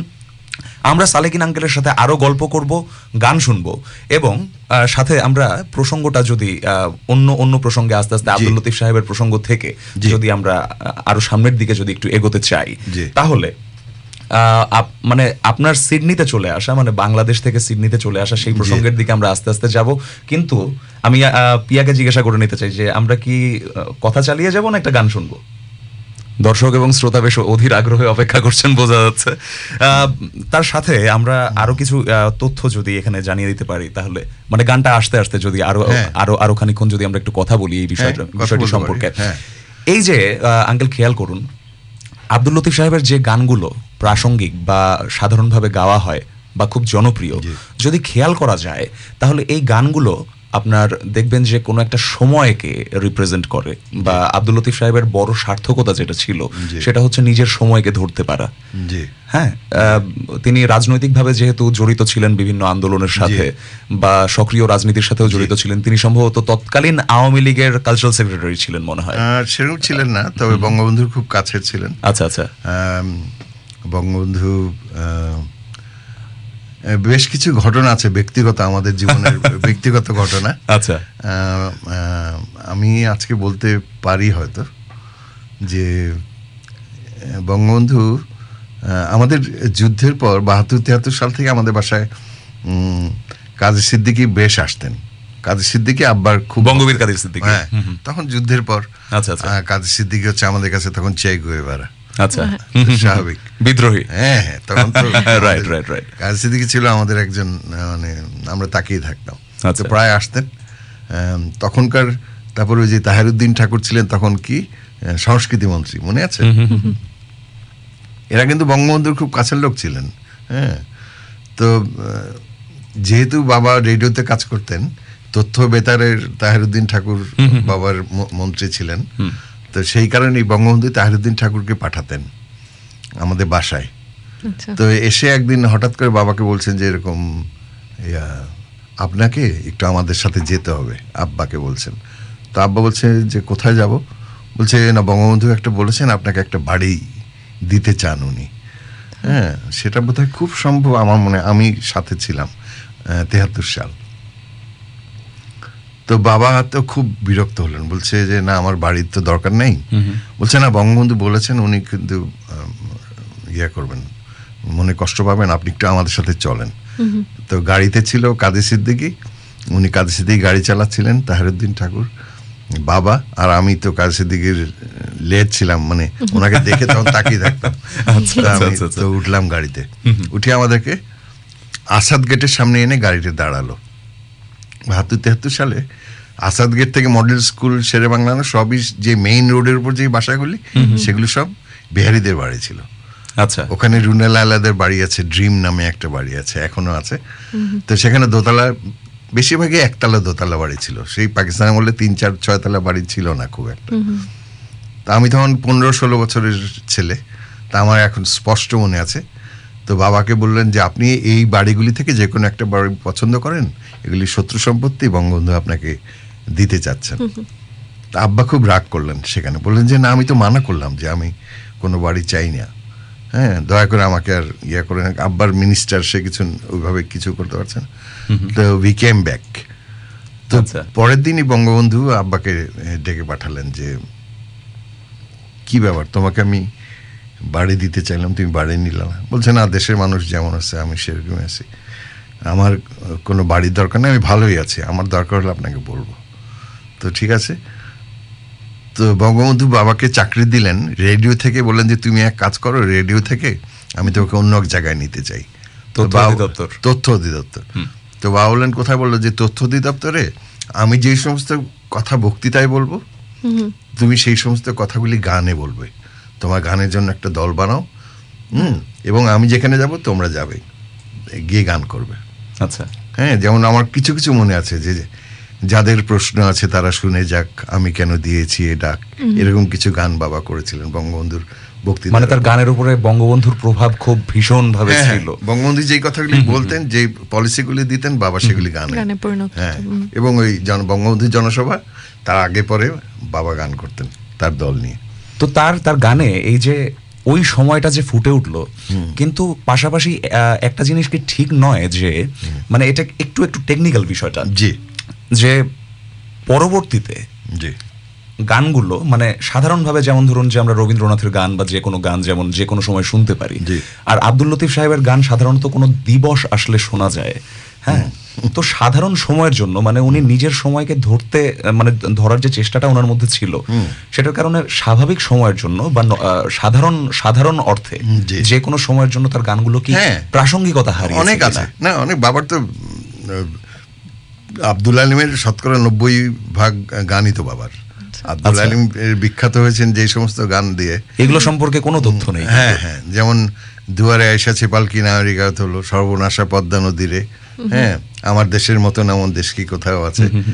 তারপরে যত গান আব্দুল আলিমের বিখ্যাত, আমার সাজাইয়া দিও নওশার সাজন, দোল দোল দুলুনি, রাঙা মাথার চিরুনি, এগুলি সবই আব্বার গান। আরো অনেক অনেক বিখ্যাত গান। আব্বা আর আব্দুল আলিম ছিলেন তখন একদম মানিক জোরের মতো।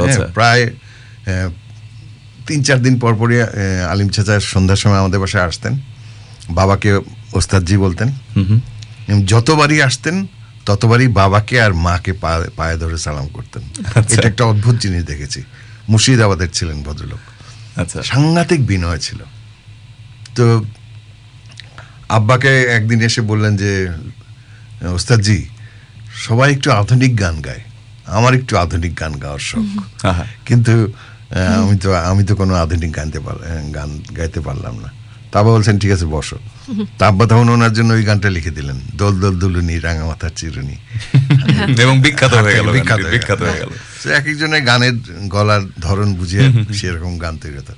হ্যাঁ, সেরকম তো সব সময়ের জন্য বাবার বিখ্যাত বেশ কিছু গান ছিল, দেশের কিছু খুব ভালো ভালো গান ছিল, আর সেগুলি ছিলই। কিন্তু আমি যেটা বলছিলাম সেই 73-74 সালের কথা, ওই প্রসঙ্গে আবার ফিরে যাই।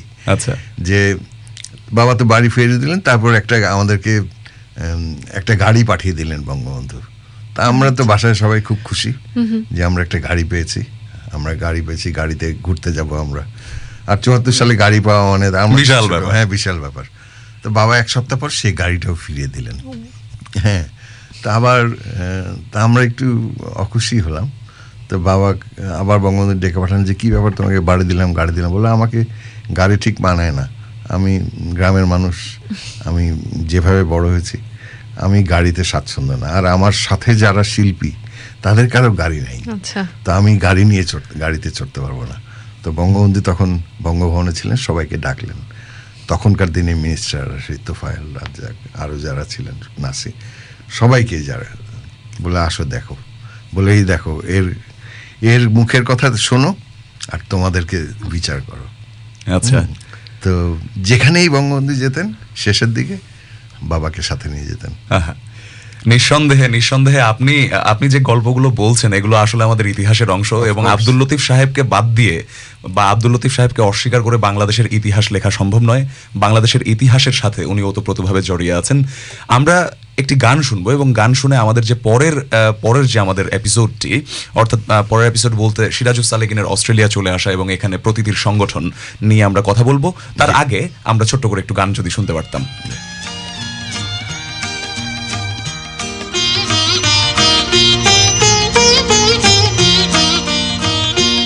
মনে রবে কি না রবে আমারে, সে আমার মনে নাই, মনে রবে কি না রবে আমারে।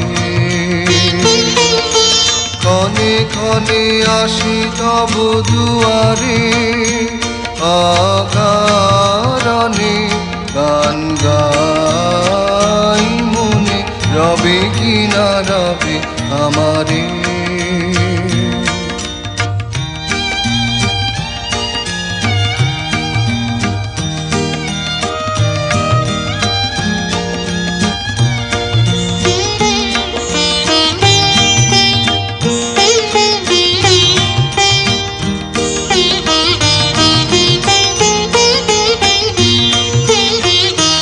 চলে যায় দিন যতক্ষণ আছি, পথে যেতে যদি আসি কাছাকাছি, তোমার মুখে চকিত সুখের হাসি দেখিতে যে চাই, তাই অকারণে গান গাই, মনে রবে কি না রবে আমারে।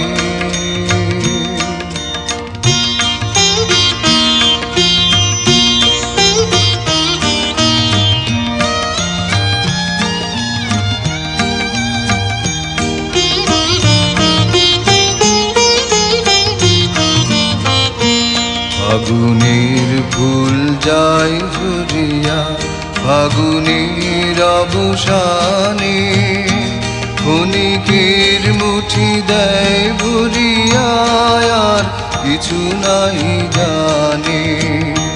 ফুরাইবে দিন আলো হবে কি গান সারা হবে গো, থেমে যাবে যতক্ষণ থাকি, ভরে দিবে নাকি এ খেলারি বেলাটাই, তাই অকারণে গান গাই, মনে রবে কি না রবে আমারে।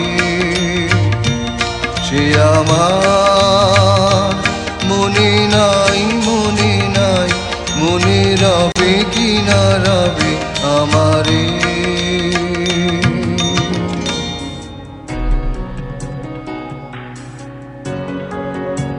ডিয়ার লিসেনার্স, এখন থেকে প্রতি রবিবার সিডনি সময় বেলা 5টা থেকে 7টা FM 90.5 থেকে শুনতে পাবেন গান বাক্স লাইভ। আপনারা প্রোগ্রামটি অনলাইন এবং ফেসবুক লাইভ থেকেও শুনতে পারবেন। সো আর দেরি না করে কান রাখুন গান বাক্সতে, অথবা ফলো করতে পারেন আমাদের Facebook page. Welcome back dear listeners, আপনারা শুনছেন গান বাক্স লাইভ 90.5 FM। আমরা আছি আমাদের পঞ্চম এপিসোডে। আজকে আমাদের সাথে উপস্থিত আছেন আমাদের বিশেষ অতিথি জনাব সিরাজুস সালেকিন আঙ্কেল। তো আমরা প্রশ্নোত্তর পর্বে ছিলাম। আমরা আসলে প্রশ্নোত্তর পর্বে ছিলাম না, বিষয়টা প্রশ্নোত্তরের মতো করে ঠিক এগোচ্ছে না আসলে, কারণ উনি ইতিহাসের যে কি বলবো, যে জায়গাগুলো আমাদের সামনে এক এক করে উন্মোচন করছেন, সাধারণত আমাদের খুব একটা সুযোগ হয় না এসব দিকে আলোকপাত করার। খুব ভালো লাগছে, খুব ভালো লাগছে নিঃসন্দেহে। অনেক ঘটনাই তো অনেকের জানা নেই, আর বিভিন্ন বাবার বিভিন্ন জীবনের বিভিন্ন ঘটনার সাথে আমাদের বাংলাদেশের ইতিহাস জড়িত। এটা খুব একটা রেয়ার ইতিহাস, সেটা তো অবশ্যই, কিন্তু আমার মনে হয় যে এই ঘটনাগুলি অনেকেরই জানা নেই, এবং জানলে অনেকের ভালোই লাগবে। একটা কিছু জানতে পারলেন যে আমার ভাইয়ের রক্তারণ্য গানটা কেমন করে প্রথম শুরু হলো, বা সেই সময় 48, 49, 50-এর দিকে ঢাকা বেতারে তখন পাকিস্তান রেডিও, তখন বাবারা যে গান করতেন, তখন প্রতি গানের জন্য 12 টাকা করে দেওয়া হতো, 12 রুপিস দেওয়া হতো, এবং একটা গানই সকালে, দুপুরে, রাতে তিনবার গাইতে হতো, কারণ শিল্পী ছিল না। আচ্ছা, তখনকার দিনে শিল্পী ছিল না, তো এই সময় ভরার জন্য ওই একই গান, একটাই গান হয়তো, সেটাই 3বার করে গেতে হতো। তো মোট 36 টাকা পেতেন, 12 টাকা করে। তা আমি সেটাই বলছিলাম যে এইভাবেই কিন্তু আমাদের বাংলাদেশে, পাকিস্তানে তথা আস্তে আস্তে বাংলাদেশে আমাদের গানের ভিত্তিটা তৈরি হলো। বাবারা ছিলেন পাইনিয়ার, যে স্টেজটা বানিয়েছেন আর সবার জন্য। আজকে আমরা যারা গান করছি বা বাংলাদেশে যারা গান করছে, তাদের এটা জানা উচিত বা তাদের এটা মনে করা উচিত যে আজকে যেখানে বসে আমরা দাঁড়িয়ে আছি, আমরা যেখানে দাঁড়িয়ে আছি, সেটার ভিত্তিটা তৈরি করেছেন বাবারা। আমার বাবারা মাত্র 5-6 জন লোক। সমর দাস ছিলেন, আব্দুল হাদ সাহেব ছিলেন, বাবারা ছিলেন। এনারাই আস্তে আস্তে, যেহেতু হিন্দু শিল্পীরা সব চলে গেছিল তখন ভারতে, 47-এ দেশভাগের পর একটা বিশাল শূন্যতা তৈরি হলো, তখন এইভাবে আস্তে আস্তে এনারাই এই গানের। এবং আমি শুনেছি যে আব্দুল আহাদ সাহেবকে ওনার চাকরির মেয়াদ শেষ করার পর 7বার ওনাকে ফিরিয়ে এনে এক্সটেনশন করে তারপর নিঃসন্দেহে। আর ওই সমস্ত লোকের আসলে এই জাতীয় লোকের কোনো বয়সের সীমাবদ্ধ থাকা উচিত না। যত বয়স হয় পক্কতা তত বাড়ে, পরিপক্কতা তত বাড়ে। আচ্ছা, আমরা এবার যদি একটু মানে আপনার সিডনির জীবনের দিকে যদি আমরা একটু আলোকপাত করি, তাহলে দেখা গেল যে আমরা আব্দুল লতিফ সাহেবের পর্যায়ে ছিলাম। এবার আপনার দিকে যদি একটু আসি, আপনি মোটামুটি ভাবে মানে কি বলবো, যে প্রৌঢ় বয়স যেটাকে বলে, যে আর্লি 40s-এ 39-40 বছর বয়সে আপনি অস্ট্রেলিয়াতে চলে এলেন, যেখানে বাংলাদেশে আপনার খুব একটা শক্ত ভিত্তিপ্রস্তর সেখানে আপনার ছিল। আপনি সেখানে দীর্ঘদিন গান শিখেছেন, গানের চর্চা করেছেন, আপনি সেখানে গান শিখিয়েছেন। হঠাৎ করে এই যে অস্ট্রেলিয়াতে চলে এলেন, এটার কারণটা কি ছিল? এটা হচ্ছে একটা ব্যাপার। আর দ্বিতীয়টা হচ্ছে যে এখানে এসে যখন আপনি নিজস্ব আপনার প্রশিক্ষণের জায়গা তৈরি করতে গেলেন, সেটার স্ট্রাগলটা কেমন ছিল? সেই শুরুর দিনগুলো কেমন ছিল? বিদেশে আসবো এটা কখনো ভাবিনি, জীবনের কোনোদিনই ভাবিনি যে বিদেশে চলে আসবো, দেশ ছেড়ে দেবো আর কি, সোজা কথা। তো কিন্তু একটা ব্যাপারে আমি যখন 73-74 সালে আমি যখন HSC পরীক্ষা দিই, তখন দেখলাম যে দেশে সাংঘাতিক নকল হচ্ছে। 90% পরীক্ষাতেই নকল। তখন তো মাত্র স্বাধীন হয়েছে, তো সেই পরিবেশটা খুব একটা সুখকর ছিল না আমাদের জন্য। আমরা যারা পড়াশোনা করতে চাইতাম ঠিকমতো পড়াশোনা করতে পারিনি। তারপরে ইউনিভার্সিটিতে ভর্তি হলাম। ইউনিভার্সিটিতে একটা তখন সাংস্কৃতিক জগতের একটা জয় জয়কার অবস্থা ছিল, রমরমা একটা অবস্থা ছিল। এবং আমরা ছাত্র ইউনিয়ন করতাম, ছাত্র ইউনিয়নের ছেলেপেলেদের সাংঘাতিক সুনাম ছিল যে এরা ভালো ছাত্র এবং ভালো কাজ করে। একটা ঢাকা ইউনিভার্সিটিতে একটা জমজমাট একটা ব্যাপার ছিল। তো আরেকটা ব্যাপার হচ্ছে যে সংস্কৃতি সংসদ নামে ঢাকা বিশ্ববিদ্যালয়ে একটা প্রতিষ্ঠান ছিল, সংস্কৃতির সংসদ। শহীদুল্লাহ কায় sir, Anisuzzaman sir, doctor Rafiqul Islam, এনারা সংস্কৃতি সংসদ করতেন। তো তারই ধারাবাহিকতায় পর আমরা যখন বিশ্ববিদ্যালয়ে ভর্তি হলাম, আমি সংস্কৃতি সংসদে যুক্ত হলাম এবং এর সম্পাদক ছিলাম আমি প্রায় 5 বছর, সভাপতি ছিলাম প্রায় 2 বছর। সংস্কৃতির সংসদ মূলত আমাকে সাহিত্য, গান, সংস্কৃতি এসব শিখতে বাধ্য করেছে, মানে এসব শিখিয়েছে। আর সেই সাথে ছায়ানটে গান শিখেছি, সুতরাং সেখানেও একটা অন্যরকম মানুষ তৈরি হয়েছে। কিন্তু শেষের দিকে এসে দেখলাম যে আমি আমার ছেলেকে যখন একটা স্কুলে ভর্তি করতে গেলাম, তখন আমার কাছে চাঁদা চাওয়া হলো যে এত লক্ষ টাকা দিতে হবে, তাহলে ভর্তি হবে। আমি সেই দিনই আমি সিদ্ধান্ত নিয়েছি যে আমি দেশে থাকতে পারবো না, কারণ আমি আমার বাবাকে দেখেছি যিনি কখনো কোনো প্রলোভনের কাছেই মাথা নত করেনি। এই প্রসঙ্গে আমি রবীন্দ্রনাথের একটা ঘটনা বলি, খুব প্রাসঙ্গিক হবে। রবীন্দ্রনাথের ছেলেবেলায় পড়লে জীবন স্মৃতিতে আছে, খুবই ইন্টারেস্টিং ঘটনাগুলি। তো তখন তো ব্রহ্ম ধর্ম প্রতিষ্ঠিত হয়ে গেছে, রবীন্দ্রনাথ ব্রাহ্ম ধর্ম প্রতিষ্ঠিত হয়ে গেছে, রবীন্দ্রনাথ ব্রহ্মসঙ্গীত গাচ্ছেন। তো তাকেই প্রথমে কিছু শ্লোক শেখানো হলো, ব্রাহ্মদের সে সমস্ত শ্লোক শেখানো হলো। তো জীবন স্মৃতিতে তিনি লিখছেন যে পিতামহ তাকে সন্ধ্যার সময় ডাকছেন, রবি আয়, বাইরে আয়। তো পিতামহ একটা চেয়ারে বসে আছেন, বলছে বল এবার। তো রবীন্দ্রনাথ বলছেন যে ছোটবেলায় 5-6টা শ্লোক মুখস্থ করতে হয়েছিল। তো একটা শ্লোকের কথা বলেছেন যে জীবনে ভালো কাজ করবে, আরেকটা হচ্ছে যে জিনিস দেখা যায় না, তুমি দেখতে পাচ্ছ না, তার জন্য লোভ করো না। যে এই কথাটা কিন্তু সাংঘাতিক জিনিস। যে জিনিস তুমি দেখতে পাচ্ছ না সেটা নিয়ে কোনোদিন লোভ করো না। হ্যাঁ, এই কথাটা আমাকে সাংঘাতিক নাড়া দেয়, সবসময় নাড়া দেয়। যে জিনিস আমি দেখিনি, যে জিনিস আমার নাই, আমি শুনেছি, সেই জিনিস নিয়ে লোভ করো না। তার মানে কি, রবীন্দ্রনাথের মানুষটা, বিকাশটা কিন্তু ওই পরিবেশে হয়েছে। আমার বাবাকে দেখেছি যে উনি লোভ করেননি, উনি এত কিছু পেয়েও উনি নির্দ্বিধায় ছেড়ে দিয়েছেন। তা আমার কাছে মনে হয়েছে যে আমি যদি বাবার মতো হতে যাই তাহলে আমি দেশে থাকতে পারবো না। এবং দেশ থেকে আমার যে সমস্ত বন্ধু আসে যারা গানের মানুষ, তারাও বলে যে সালেকিন তুমি দেশে এখন আনফিট, তোমার মতো মানসিকতা নিয়ে দেশে এখন থাকতে পারবে না। সালেকিন ভাই, আপনি আমাদের গুরু, আপনি আমাদের বড় ভাই, কিন্তু দেশে, বাংলাদেশে আপনার মতো লোক আজকাল কেউ নাই। বা এটাকে যদি আমরা একটু ঘুরিয়ে বলতে চাই যে বাংলাদেশ সিরাজুল সালেকিনকে ধারণ করতে পারেনি। না, আমি তো অত বড় কেউ না, আমি তো একদম অতি সামান্য একজন। কিন্তু বলছি যে আমি যে আমার এই সততা নিয়ে, আমার এই মানসিক সততা নিয়ে আমি বেঁচে থাকবো বা আমি কাজ করে যাব, সেটা আমি দেশে গেলে পারতামই না, সেটা আমি জানি। মানে প্রবাস আপনার জন্য অনেকটা অনিবার্য ছিল মনে হয়। তো যখন আমার ছেলের ভর্তির জন্য টাকা চাওয়া হলো, তো আমি পরের দিনই গিয়ে অস্ট্রেলিয়ান হাই কমিশনে গিয়ে আমি ফর্মটা নিয়ে এসেছি। তো বাবা বললো তুই গান ছেড়ে দিয়ে চলে যাচ্ছিস?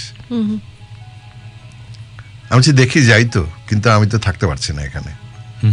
তারপর বিভিন্ন জায়গায় আরো গান বাজনার ক্ষেত্রে নানান রকম কুটকাচালি ছিল, যেটা শান্তিনিকেতনে ছিল। আমি কোনো একদিন পরে, কোনো এক সময় যদি সময় আসে, তাহলে রথীন্দ্রনাথ ঠাকুর, রবীন্দ্রনাথের ছেলে, তার জীবনী পড়ছিলাম।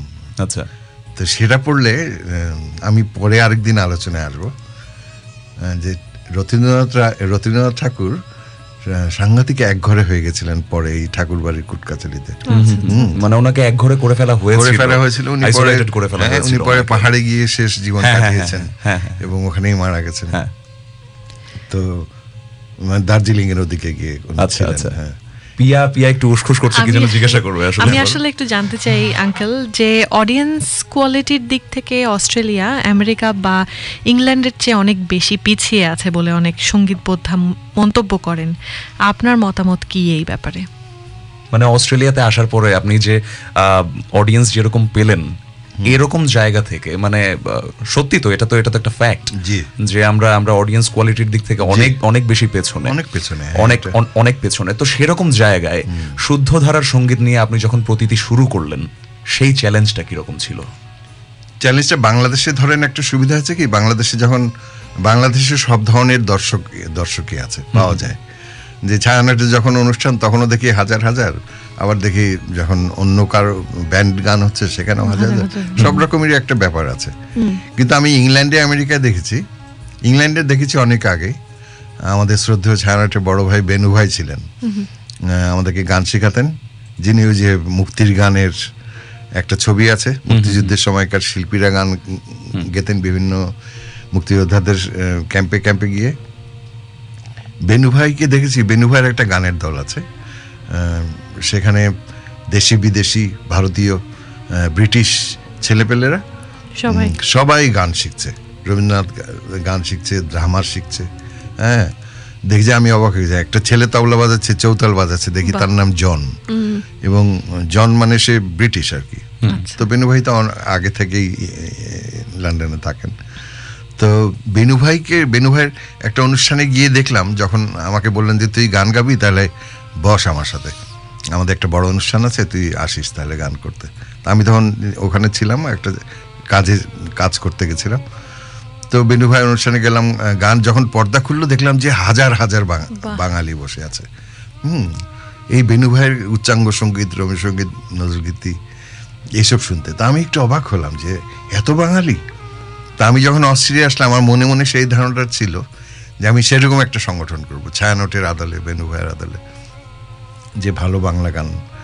হ্যাঁ, আমাদের বাংলা গানের তো মানে জুড়ি নাই, আমাদের কত রকমের ভার্সাটাইল আমাদের বাংলা গান, কত রকমের গান আছে, টপ্পা থেকে শুরু করে আমাদের ভারতীয় রাগ সঙ্গীত শুরু করে রবীন্দ্র, নজরুল, কীর্তন, বাউল, রামপ্রসাদী, মানে হে বঙ্গ ভান্ডারে তব বিবিধ রতন।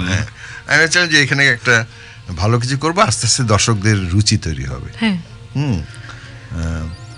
কিন্তু একটা জিনিস দেখেছি, যে আমরা যতই ভালো অনুষ্ঠান করি না কেন, লোকজন খুব একটা সাড়া দেয় না, রেসপন্স করে না। কারণ আমি দেখছি আবার যখন ব্যান্ডের গান হয় তখন কিন্তু দেখছি যে হাজার লোক ওখানে চলে যায়, হল ভর্তি হয়ে যায়। এটা তো ওনাদের ঠিক দোষ না, দোষটা হচ্ছে আমাদেরও কিছুটা আছে, যে আমরা হয়তো তাদের খুব কাছে যেতে পারিনি। কিন্তু আমার একটা কথা মনে হয়, সেটা অবশ্যই সত্যি, যে যেই লোকটা প্রতিটির গান একবার শুনতে আসবে, আমাদের গান একবার শুনতে আসবে, সে মনে হয় এরপর থেকে প্রতিবারই আসবে, 1 নম্বর। আর 2 নম্বর হচ্ছে, যেটা আমি বুকে হাত দিয়ে বলতে পারি, ছায়ানটের বাইরে, ছায়ানটকে বাদ দিয়ে প্রতিটির মতো গান পৃথিবীর, বাংলাদেশে বা ভারতে কোথাও যদি আপনি দেখাতে পারেন, তাহলে আমি আপনাকে পুরস্কার দেব। আমি একটা চ্যালেঞ্জ দিলাম, আচ্ছা, যে প্রতিটির মতো গান আপনি যদি কোথাও দেখাতে পারেন। আমি অনেককেই বলেছি যে আপনি দেখান না ভাই আমাকে একটা প্রতিটির মতো, আমাদের quality, the content of the programs, the content of the theme of the whole music, whole event, আপনি একটা দেখান যে প্রতিদিন মতো গান হচ্ছে কোথাও। আমি তো বললাম যে মাহেশনের কাছে এক ভদ্রলোক কাপল 15-20 বছর ধরে গান শিখেছে, চৌতালের কোনো গান শেখেনি। কিন্তু আজকে প্রতিদিতে আমরা বোধহয় গোটা 10 চৌতাল গান শিখে ফেলেছি। আমরা নবতালে গান করেছি, না আমরা ধামার করেছি, আমরা ত্রিতাল, একতাল, রবীন্দ্রনাথের বিভিন্ন ছন্দের গান করেছি। সো এটা একটা ব্যাপার, যে দর্শকরা যদি না আসে আমার মনে হয় তাদেরই ক্ষতি বেশি। আমরা তো আমাদের কাজটা করেই যাচ্ছি, কিন্তু ক্ষতিটা তাদেরই। এবং নিয়মিত করা হচ্ছে, প্রতিদিন শ্রোতারা নিয়মিত হয়ে যাচ্ছে। হ্যাঁ হচ্ছে, কিন্তু আচ্ছা, না আসতে পারলে আমার মনে হয় এটা তাদেরই ক্ষতি, যে তাদের ছেলে মেয়েরা বা তারা নিজেরাও অনেক কিছু থেকে বঞ্চিত হলো। আঙ্কেল, আপনি খুব কাছ থেকে রবীন্দ্রসঙ্গীতের শুদ্ধ ধারাটিকে দেখেছেন, আবার বর্তমানে যে ধরনের রবীন্দ্রসঙ্গীত হচ্ছে সেগুলিও শুনছেন। এখনকার সঙ্গীত আর পুরনো ধারার রবীন্দ্রসঙ্গীতের মধ্যে বিশেষ পার্থক্যগুলো কি কি বলে আপনার মনে হয়? শুদ্ধতা মানে কি, একজন যে কোনো সৃষ্টি যদি কেউ করে থাকে সে তার সবটা দিয়েই করেছে। হ্যাঁ, আজকে যদি আপনার বাসায় একটা জয়নুল আবেদিনের ছবি থাকে, ধরেন আপনার বাসায় একটা জয়নুল আবেদিনের একটা ছবি টাঙানো আছে, তা আমি আপনার বাসায় গিয়ে বললাম, আহা ছবিটা তো সুন্দরী, বেশ ভালোই, কে এঁকেছে? আপনি বললেন জয়নুল আবেদিন। কত দিয়ে কিনেছেন? 2 লক্ষ টাকা। আজকে 2 লক্ষ টাকায় জয়নুল আবেদিনের ছবি পাওয়া যাবে না, মিনিমাম 40-50 লক্ষ টাকা দিলে জয়নুল আবেদিনের একটা ছবি পাওয়া যাবে। তো আমি গিয়ে বললাম কি, না চোখটা তো সুন্দর না, আমি একটু চোখটা এঁকে দিই। আপনি কি দেবেন? আপনি তো দেবেন না, কারণ এটা জয়নুল আবেদিন, এটা তার সৃষ্টি, it has to be like that. আজকে রবীন্দ্রনাথের গান, হ্যাঁ রবীন্দ্রনাথ একটা বলেই গেছে যে আমার গান আমার মতোই রেখো, তোমার যদি আমার গান পছন্দ না হয় তুমি নিজে গান লিখে নাও, সুর করে নাও, আমার গানের উপর স্ট্রিম রোলার চালিও না, আমার গান নিয়ে কালোয়াতি করো না। তো সুতরাং যিনি তৈরি করেছেন গানটা, হ্যাঁ সেই গানটাকে আমি অন্যরকম করব কেন? আমি কি তার মানে এই যে রবীন্দ্রনাথ শুরু করতে পারেননি, আমি একটু শুরু করে দেখে দিচ্ছি? তাই তো হচ্ছে আজকে বাংলাদেশে, ভারতে যে রবীন্দ্রসঙ্গীত হচ্ছে বেশিরভাগই হচ্ছে যে একটা অন্যরকম আধুনিক একটা ঢং চলে আসছে, কিন্তু ব্যাপারটা কিন্তু দরকার নেই। আঙ্কেল, আপনি যখন গানগুলো করেন, আপনার বেশ অনেক অনুষ্ঠান আমি শুনেছি, আপনি দর্শক শ্রোতাদেরকে আসলে বুঝিয়ে দেন যে এই গানের মানে পটভূমিটা কি ছিল, এটা বুঝে যে আপনি করেন, এই বুঝেও কিন্তু হয়তো অনেকে আজকাল করে না। এই জন্যই হয়তো এই চেঞ্জ করার প্রবণতাটা, কিংবা না বুঝে যেহেতু করছে, গুরুত্বটা বুঝতে পারছে না যে এইখানে সুরটা এরকম কেন, তালটা এরকম কেন করা হয়েছিল, এটা থেকে বেরিয়ে আসছে। হ্যাঁ অবশ্যই, এটা একটা নিজের বোঝারও ব্যাপার আছে। কিন্তু শুধু এটা আজকে না, যখন সেই অনেক আগে, যখন সেই রবীন্দ্রনাথের গান যখন রবি ঠাকুরের গান নামে, তখন রবীন্দ্রসঙ্গীত হয়নি, বাংলা আধুনিক গান, কথা ও সুর রবীন্দ্রনাথ ঠাকুর, হ্যাঁ এইভাবে আসতো গানগুলি। আচ্ছা, তো আঙ্গুরওয়ালা একটা গান করেছেন রবীন্দ্রনাথের গান। তো রবীন্দ্রনাথের গানটা হচ্ছে তোমারি গেহে পালিত স্নেহে তুমি শুদ্ধ ধন্য হে, এরকম গান। আর আঙ্গুরওয়ালা গেছেন তোমারি গৃহে পালিত, কথাটা গৃহে না গেহে, হ্যাঁ কিন্তু ওইটাই রেকর্ড হয়েছে, কিন্তু HMV রেকর্ডও করেছে। তারপরে আঙ্গুরওয়ালা, তারপর জ্ঞান গোস্বামী গান করেছেন, জ্ঞানপ্রসাদ গোস্বামী খুব বড় একজন বিখ্যাত মাপের ওস্তাদ ক্লাসিক্যাল। তুমি ওই বিমলা আনন্দে জাগরে একটা গান, তুমি বোধহয় গানটা করেছিলে একবার, মনে আছে? বিমলা আনন্দে জাগরে একটা অদ্ভুত সুন্দর একটা গান, তালহীন একটা গান। এই গানটাও উনি বিভিন্ন রকম কাজ টাজ দিয়ে করেছেন। হ্যাঁ, তো এটা দরকার নেই।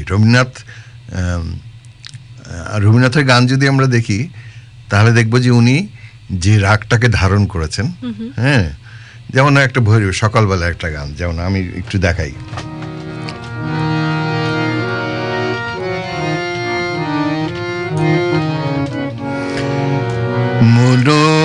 মনোমোহন গহন যামিনী শেষে দিলে আমারে জাগায়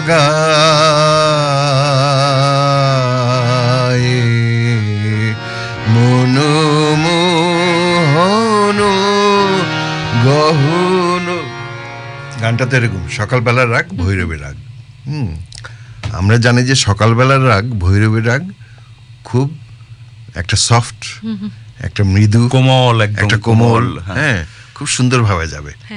এটা কিন্তু যিনি গান করবেন তারও দায়িত্ব এই জিনিসটা মনে রাখা, বা তাকে তিনি যার কাছে শিখেছেন তার বলা উচিত যে সকালের রাগ কিন্তু বাবা এরকমই হয়, স্নিগ্ধ একটা স্নিগ্ধ ভাব- একটা ভাব সুন্দর, থাকতে হবে। এবং গানটা সুরটা দেখেন যে অদ্ভুত সুন্দর, মনে হচ্ছে সূর্য উঠছে। সব হ্যাঁ হ্যাঁ সব না, চারিদিক সব শীতল চুপচাপ, হয়ে হ্যাঁ, গেল। হ্যাঁ। হ্যাঁ তাই না, একটা ব্যাপার আছে। সেই তো এই জিনিসগুলি কিন্তু আমি যদি এটাকে, যেমন আমি সেকেন্ড ইয়ারে যখন পরীক্ষা দিচ্ছিলাম ছায়ানটে, তা আমাকে গান নিয়ম ছিল যে ক্লাসে যে এরকম আমরা গান শেখাতো, 12টা করে গান শেখাতো সারা বছর। তো 12টা গানের মধ্যে 2টা গান করতে হবে আর 2টা গান নিজের থেকে করতে হবে। তা আমাকে ভাইদ ভাই সঞ্জয় বলছেন যে কি কোন গানটা করবি, আমি বলছি যে মনে রবে কিনা রবে আমারে, বলছে গা। তা আমি এমন করে গাইলাম, মনে রবে কিনা রবে আমারে, সে আমার মনে নাই, মনে নাই, মনে রবে কিনা রবে আমারে। তখন আমার বয়স কম, হ্যাঁ, আমি এইভাবে গেলাম। তা আমি তো ভাবলাম যে খুবই সুন্দর গান করলাম। তা আমাকে বাদে বললেন যে সালেকিন গানটা পড়। তা আমি একটু অবাকই হলাম। তো আমাদের কথা ছিল যে আমাদের কোনো খাতা দেখে আমরা গাইতে পারতাম না, মুখস্থ গাইতে। বললো গানটা পড়। তা আমি গানটা পড়লাম, মনে রবে কিনা রবে আমারে, সে আমার মনে ক্ষণে ক্ষণে আসি তব দুয়ারে, অকারণে গান গাই, চলে যায় দিন যতক্ষণ আছি, পথে যেতে যদি আসি কাছাকাছি, যদি আসি কাছাকাছি। তখন ভাই বললেন দাঁড়া এই জায়গাটা, পথে যেতে যদি আসি কাছাকাছি, তোমারও মুখের চোখে তো সুখের হাসি দেখিতে যায়।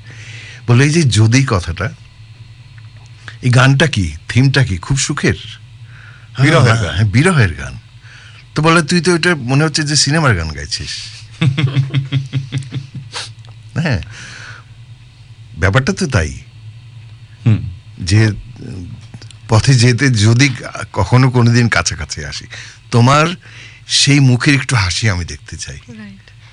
আচ্ছা, হ্যাঁ, তাই অকারণে গান গাই। কি অদ্ভুত কথা। তবে আঙ্কেল এখানে যদি আমি ছোট্ট একটা দ্বিমতের জায়গা যদি দেখাই, হ্যাঁ, অফকোর্স অফকোর্স। যেমন মানে যে সাধারণ জি। যে ধারণাটি যে রবীন্দ্রসঙ্গীতকে স্পর্শ করা যাবে না, জয়নুল আবেদিনের যে আপনি উদাহরণটি দিলেন, জি, রবীন্দ্রনাথ কি নিজেই এই যে ভাঙা গান যেগুলো আছে জি। সেখানে অন্য গানকে স্পর্শ করেননি? হ্যাঁ, সেটা স্পর্শ আমি ঠিক বলবো না। রবীন্দ্রনাথ কখনো বলেন যে ওনার গানকে স্পর্শ করা যাবে না। রবীন্দ্রনাথ বলেছেন যে আমার গানটা হচ্ছে আমি যে স্বরলিপিটি দিয়েছি এটা হচ্ছে একটা স্কেলিটন। আচ্ছা, এটা একটা স্কেলিটন। তুমি এর মধ্যে রূপ, রস, ভাব, ছন্দ সব বুঝাতে হবে। এখন এটা হচ্ছে শিল্পীর দায়িত্ব কিংবা শিক্ষকের দায়িত্ব, সেই স্কেলিটনটাকে রবীন্দ্রনাথের মতো করে ভরে দেওয়া। রবীন্দ্রনাথ যে ভাঙা গান করেছেন, এখন একটা ব্যাপার কি, খুব সম্ভব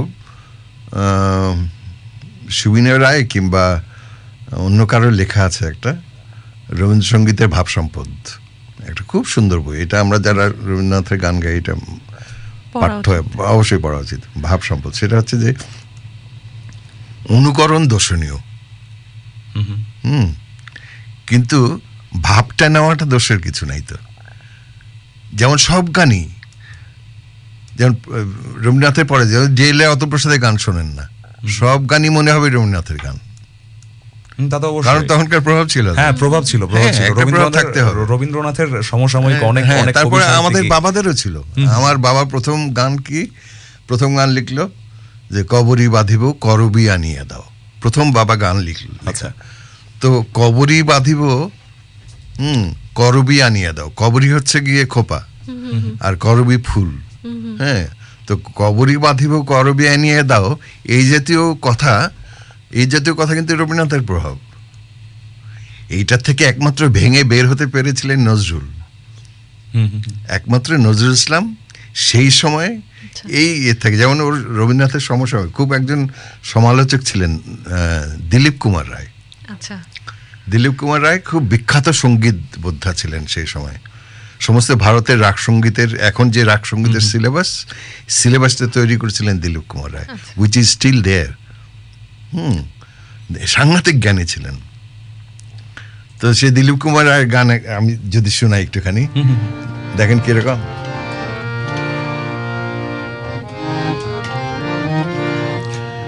এক একদিন যাবে গেছিল পাখি ছায়া ঘেরা নদী তীরে,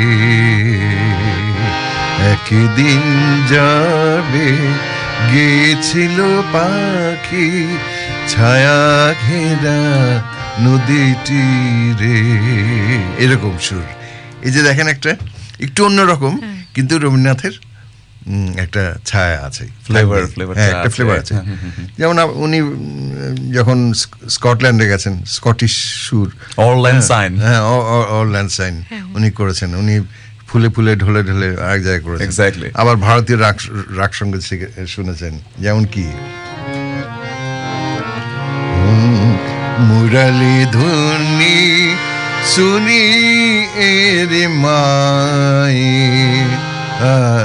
जब बनाती रे तब सुहाना तन मन जबाना सा विखाए मुरली धुनी सुनी एरे माए। এই গানটা উনি কি করলেন, চরণ ধ্বনি শুনি তব নাথ জীবন তীরে, পুরা এক্স্যাক্টলি ওই বন্দিশটা থেকে ওইটা নিয়ে তিনি চরণধ্বনি করলেন। আরো কি গান আছে, যেমন আমাদের ফোক আছে,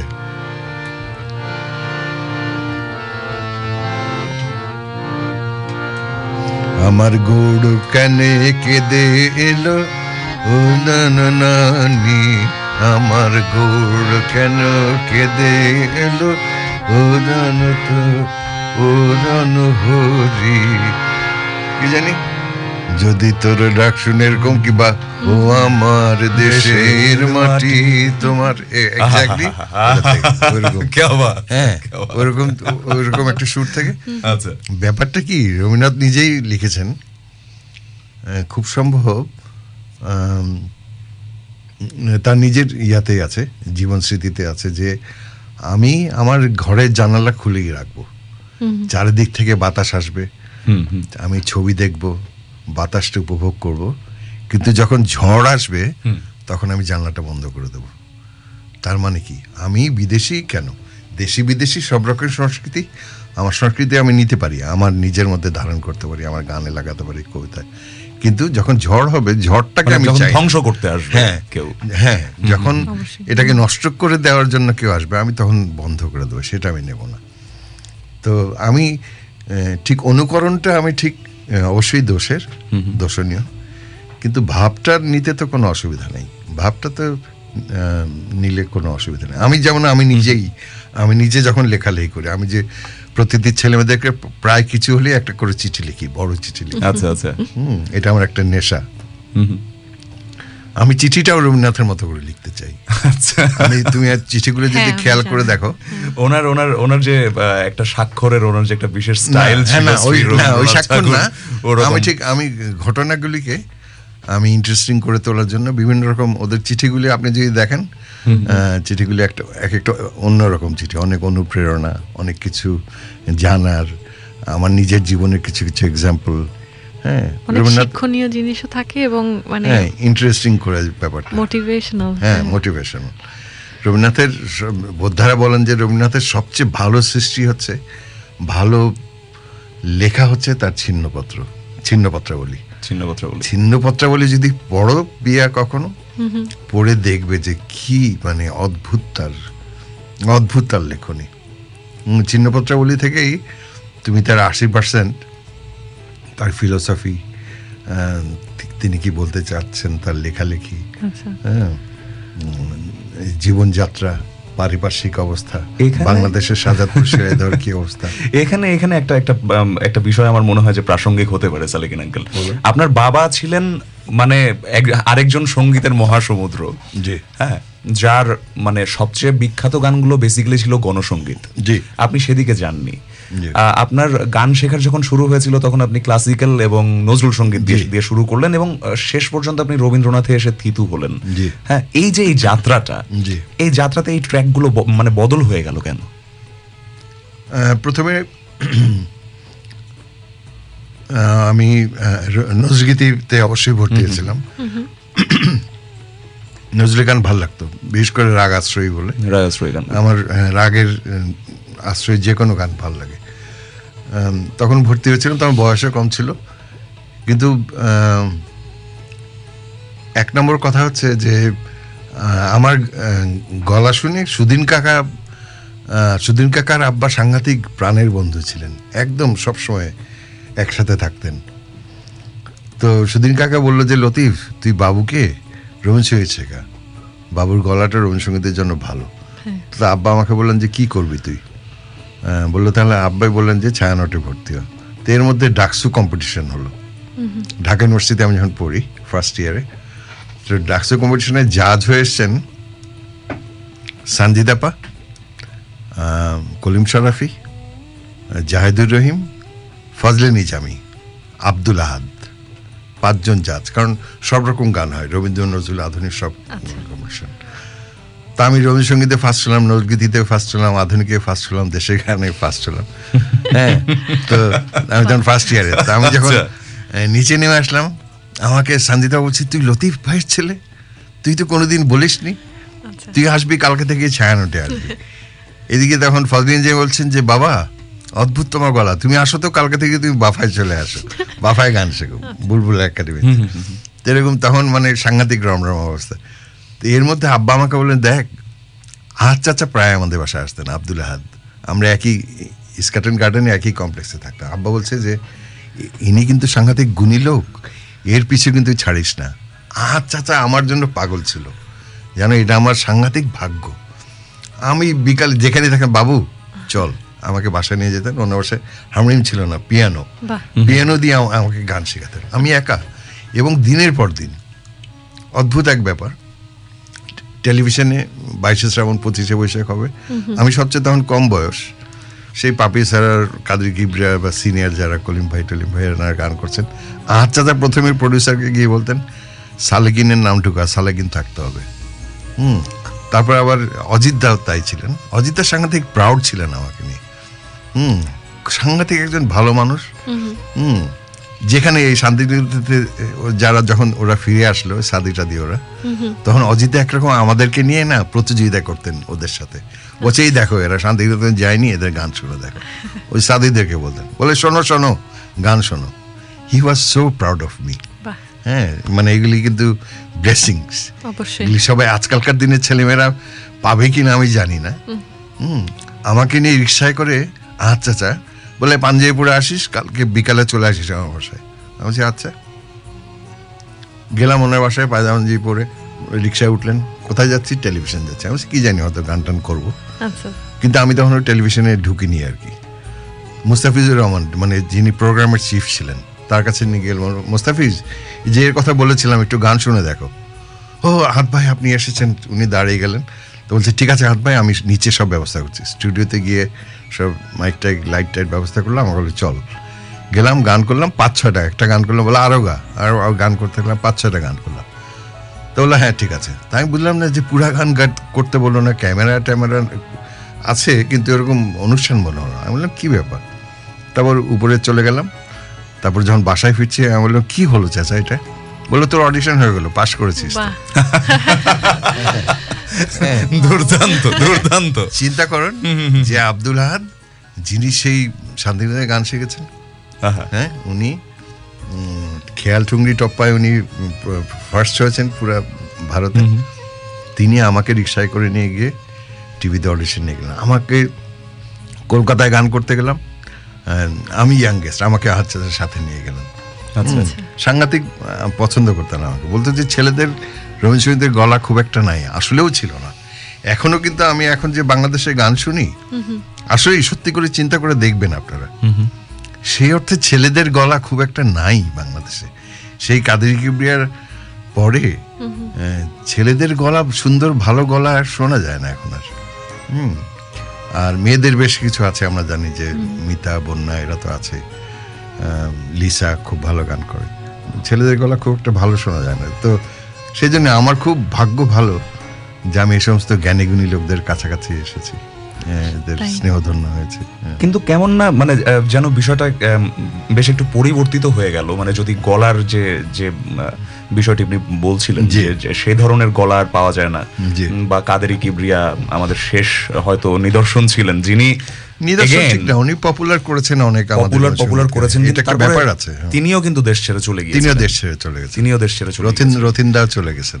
আচ্ছা, আমি আসলে জানি না যে রথীন্দ্রনাথ রায় চলে গেছেন, রথীন্দ্রনাথ রায় আমেরিকায় চলে গেছেন, আমেরিকা চলে গেছেন, তপন চৌধুরী চলে গেছেন, মানে অনেক অনেক শিল্পী আমাদের বাংলাদেশ থেকে তারা চলে গেছেন। কেউ চলে গেছেন বিরক্ত হয়ে। আমি যদি আপনার কথাটা স্পেসিফিকলি ধরি যে আপনিও তো বিরক্ত হয়েই চলে এসেছিলেন বাংলাদেশ থেকে, কিছুটা সমাজ ব্যবস্থার উপরে বিরক্ত হয়ে চলে এসেছিলেন। এই যে আপনারা যে চলে এলেন, এটা কি মনে হয় না যে এত বিশাল সংখ্যক শিল্পী বাংলাদেশ থেকে কোনো কারণে যখন প্রবাসী হয়ে যান, তখন সেখানে একটা শূন্যতার সৃষ্টি হয়? মানে 47-এর দেশভাগের পরে যেরকম বাংলাদেশ যে পরিস্থিতিটার মধ্যে পড়েছিল, যে সকল শিল্পী চলে গেছেন কলকাতায়, এবং আমরা তখন একটা শূন্যতার মধ্যে পড়েছিলাম।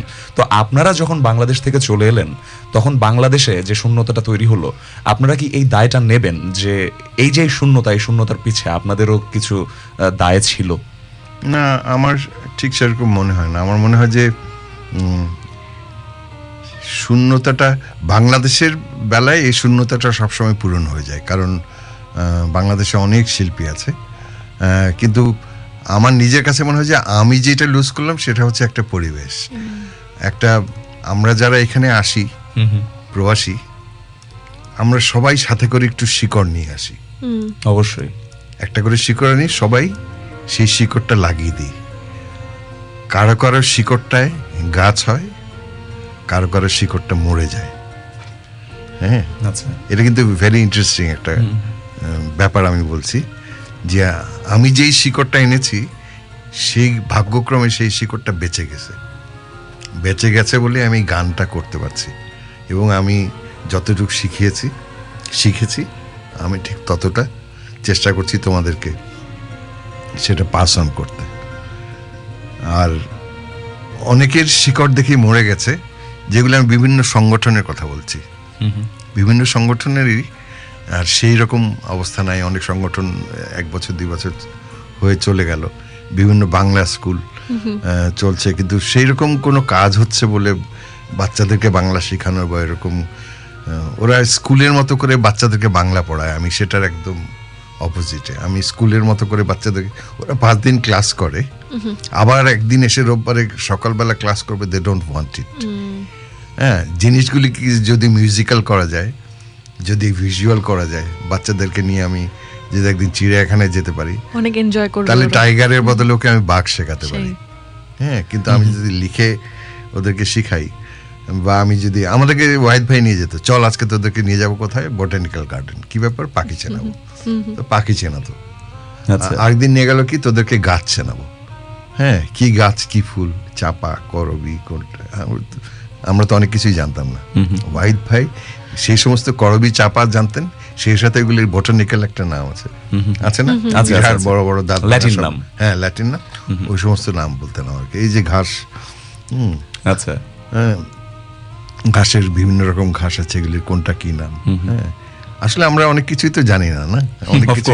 হ্যাঁ, খুব ইন্টারেস্টিং একটা বলদা গার্ডেন নামে একটা জায়গা আছে, তোমরা সেখানে গেছো কিনা জানি না। গেছি। বলদা গার্ডেনের আগে অনেক অনুষ্ঠান হতো, আব্বার, আমি সেই ছোটবেলা থাকতে গেছি। তো বলদা গার্ডেনে নানান রকমের গাছ আছে। হ্যাঁ, সেই গাছগুলি চেনা যেতে নিয়ে যেতেন আমাদেরকে। অন্যরকম একটা জীবন ছিল, অন্যরকম। এই যে অন্যরকম জীবন ছিল, অন্যরকম একটা পারিপার্শ্বিকতা ছিল আপনাদের। যদি রবীন্দ্রনাথের জীবনের দিকে যদি তাকানো যায়, তাহলে দেখা যেত যে মানে তার যে পারিবারিক আবহটা, হ্যাঁ, সেখানে তার মানে এক ধরনের কি বলবো, যে নিশ্ছিদ্র অবসর ছিল, তার কাছে পর্যাপ্ত সময় ছিল।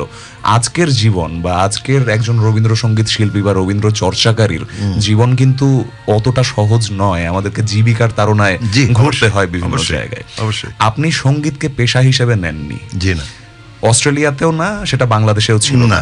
আপনি অন্য ধারায় পড়াশোনা কেন করলেন, বা আপনি মানে পার্মানেন্ট বাবার মিউজিকে গেলাম না কেন? হ্যাঁ, আমি প্রথম কথা যে একবার শান্তিনিকেতনে যাওয়ার জন্য স্কলারশিপ দিত ভারতীয় সরকার, তা আমাকে সঞ্জিতা বললেন যে তুই এবার চলে যা।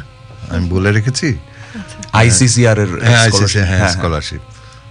তো আমি চলে যাই, আমি তো খুব খুশি। এসে বাসায় আব্বাকে বললাম যে এরকম আপা বলছেন এরকম হয়ে যাবে, তো আমি চলে যাব কিনা। বলছে অসম্ভব, এসে কি করবি, গানকে পেশা হিসাবে নিবি, আমাকে দেখ। কারণ বাবারা কষ্টই করেছেন, আচ্ছা তাই না? আমরা কিন্তু সেই অর্থে কষ্ট করেই বড় হয়েছি। অতটা সচ্ছলতা ছিল না শিল্পীদের সেই সময়। আজকালও মূলধারার শিল্পীদের ঠিক পয়সা নাই বলতে গেলে, জীবিকাটা খুব কঠিন।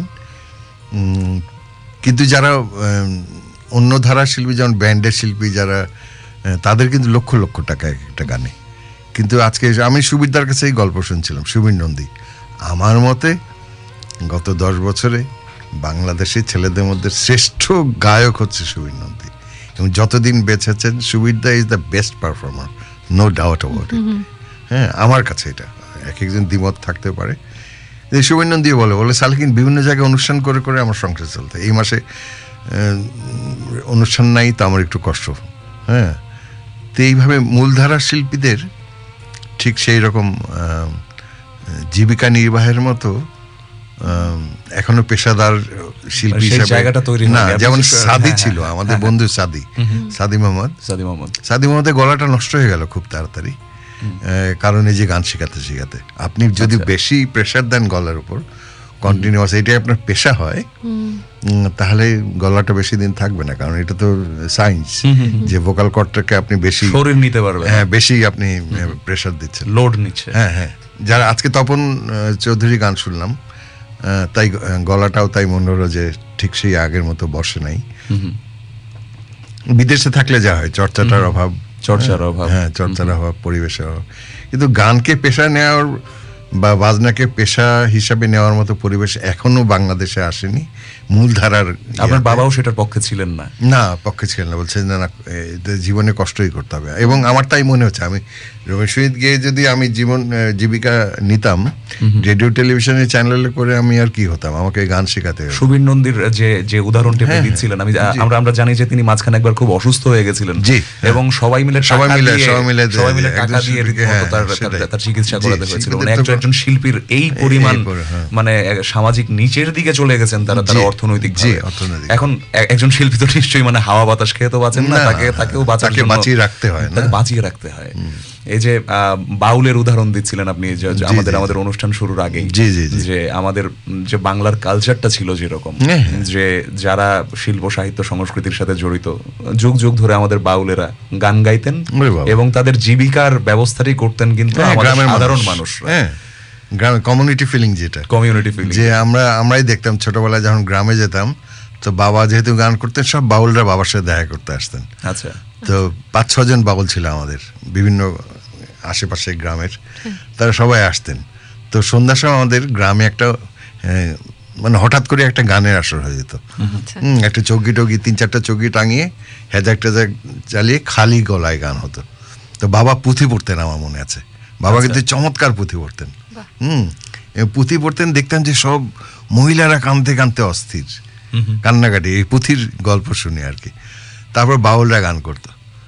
তো বাউলদের গান তখন তো বুঝতাম না, এখন বুঝি। আব্বা বলতেন যে দেখ যে রিচ কত কথাবার্তা, এটা কিন্তু পড়াশোনা জানে না কিছু, নিজের গান নিজে বাঁধে কিন্তু রিচ। যেমন একটা ছোট গল্প বলি, আব্বা একটা গান লিখছেন, মালিক আমার ইচ্ছা বলে কিছু নাই, তুমি যেমনি চালাও তেমনি চলি, যেমনি বলাও বলি তাই, মালিক আমার ইচ্ছা বলে কিছু নাই।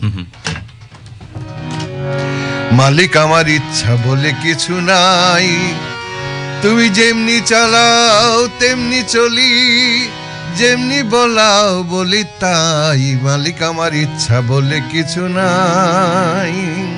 এরকম একটা গান, হ্যাঁ ফোক।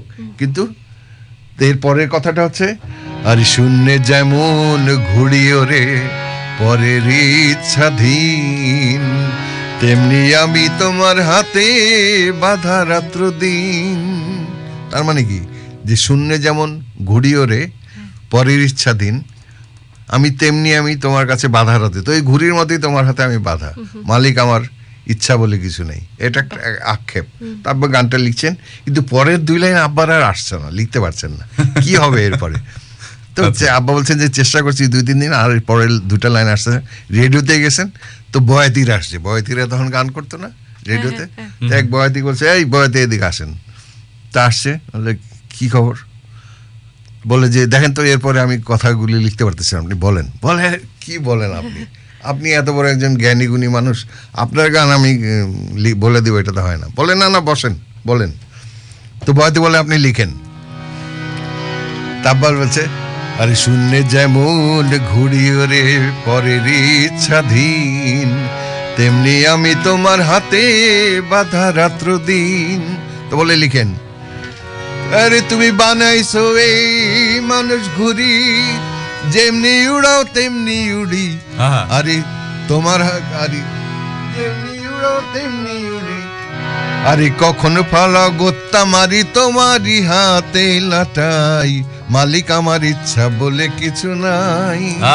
দেখো কি সুন্দর, তুমি যেমনি উড়ো চলাও তেমনি উড়ি, কখন ফালা গোত্তা মারি মালিক তোমারই হাতে লাটাই, মালিক আমার ইচ্ছা বলে কিছু নেই। তা আব্বা আমাদেরকে বলতেন যে দেখ জ্ঞান, হ্যাঁ আজকে হাসন লালনের কথা বাদ দিলাম, কিন্তু যে আমাদের সাধারণ গ্রামের বাউলদের যে জ্ঞান, হ্যাঁ যে প্রতিভা, তুমি যদি কবি গান কোনোদিন শুনে দেখো অবাক হয়ে যাবে। আর কি সুন্দর যে কবি গান, সেই কবি গানের কথাগুলি কিন্তু স্টেজে বসে বানায় এক্সটেম্পো। আজকে তোমাকে হ্যাঁ কবি গানে এক কবি আর বলছে এবং মিলিয়ে ফেলেন যে তুই যে বলছিস ও তোর মা, ও তো তোর মা না, তোর আসল মাকে। এক কবি আরেক কবিকে প্রশ্ন করে ফেললো, তখন তো চিন্তায় পড়ে গেল যে আমার তাহলে আসল মাকে। কারণ আরেক কবি আর সাথে সাথে দাঁড়িয়ে বলে জানি মা তো হচ্ছে দেশ রে, ওই মায়ের চেয়ে বড় মা হচ্ছে দেশ। চিন্তা করে যে কি ইন্টারেস্টিং টপিক, এবং সাথে সাথে বানানো। হ্যাঁ কবি গান দেখলে দেখবে যে আমাদের বাঙালিদের অনেকেই বলে, আমি এখানেও শুনেছি, আরে রাখো তোমার বাংলা কালচার, বেশি কালচার, অনেকে বলে, আমাকেও বলেছে। আসলে জানলেন না তো কোনোদিনও, চেষ্টা করলেন না, এগুলোর উপরে আগ্রহী হয়ে একসময় বিদেশিরা অ্যান্টনি ফিরিঙ্গি মুভিতে যেটা দেখা গেছে, আমাদের দেশে তারা চলে আসতেন তখন এখানকার গান রেখে, এবং ওইখানে গিয়ে আমাদের কবি গানে তিনি অংশগ্রহণ করতেন। হ্যাঁ আমরা বেশ কিছু কমেন্ট, মানে কমেন্টে মোটামুটি ভেসে যাচ্ছে আসলে আমাদেরকে আপনারা শুনতে পাচ্ছেন রেডিও গান বাক্স লাইভ 90.5 FM এর সাথে আমরা আছি আমাদের ফেসবুক পেজ গান বাক্স পেজে। আপনারা আমাদের যে কমেন্ট সেকশনটি আছে, অর্থাৎ আমাদের লাইভ ভিডিওর নিচে যে কমেন্ট সেকশনটি আছে, সেখানে যোগদান করে সিরাজুস সালেকিনের কাছে আপনার মন্তব্যটি পাঠাতে পারেন, আপনার শুভকামনা পাঠাতে পারেন, এবং তাকে যে কোনো প্রশ্ন করতে পারেন। এছাড়াও আপনারা আমাদেরকে শুনতে পাচ্ছেন www.ganbaksho.com.au এই ঠিকানায়, আর 90.5 আমরা তো আছি এখানে। আমরা কিছু মন্তব্য যদি নেই, যে গাজী তাসনুভা হিমেল আমাদের একজন রেগুলার লিসেনার, তিনি লিখেছেন যে আজকে আরজে পিয়া আর যে শুভকে ট্র্যাডিশনাল আউটফিটে সুন্দর লাগছে, সাথে আমাদের সালেকিন আঙ্কেলও ট্র্যাডিশনাল আউটফিটেই আছেন, তাকেও খুব সুন্দর লাগছে। এবং মানে আমি অনুষ্ঠান শুরুর আগে সালেকিন আঙ্কেলকে যেটা বলছিলাম যে ওনার যে দৃষ্টি, অন্তর্ভেদী দৃষ্টি, হ্যাঁ মনে হলো যে কারো সামনে দাঁড়ালে তাকে একেবারে স্ক্যান করে ফেললেন উনি। ধন্যবাদ আপনার মন্তব্যের জন্য। আতাবুর রহমান বলেছেন যে moving out to overseas, Bangla culture expanded internationally. Dilara Mejba বলেছেন ভালো আয়োজন, দারুণ উপভোগ্য, রবীন্দ্রনাথ সঙ্গীতের ভাব সম্পদ, সঞ্জিদা খাতুন শুভকামনা। কাদেরি কিবরিয়া কমেন্ট করেছেন আসসালামু আলাইকুম Salekin uncle, thank you for this informative time, we are enjoying a lot. সাথে মহসিনা আকন্দ ঝুমা লিখেছেন অনেক শুভকামনা, শ্রদ্ধা রইল। ফয়সাল খালিদ লিখেছেন সবাই মিলে লাইভ দেখছি, অসাধারণ। মিলি ইসলাম লিখেছেন ওয়াও কি সুন্দর গান, অসাধারণ। আমরা আপনাদের মন্তব্যে রীতিমতো আপ্লুত, সাথেই থাকুন, শুনতে থাকুন সিরাজুস সালেকিনকে। আমরা আছি রেডিও গান বাক্স লাইভ 90.5 FM এ, সাথে আছেন সিরাজুস সালেকিন। আমরা কি এখন আরেকটা গান শুনবো নাকি সালেকিন আঙ্কেলের সাথে কথা বলবো আরো? আচ্ছা কোনো সমস্যা নেই।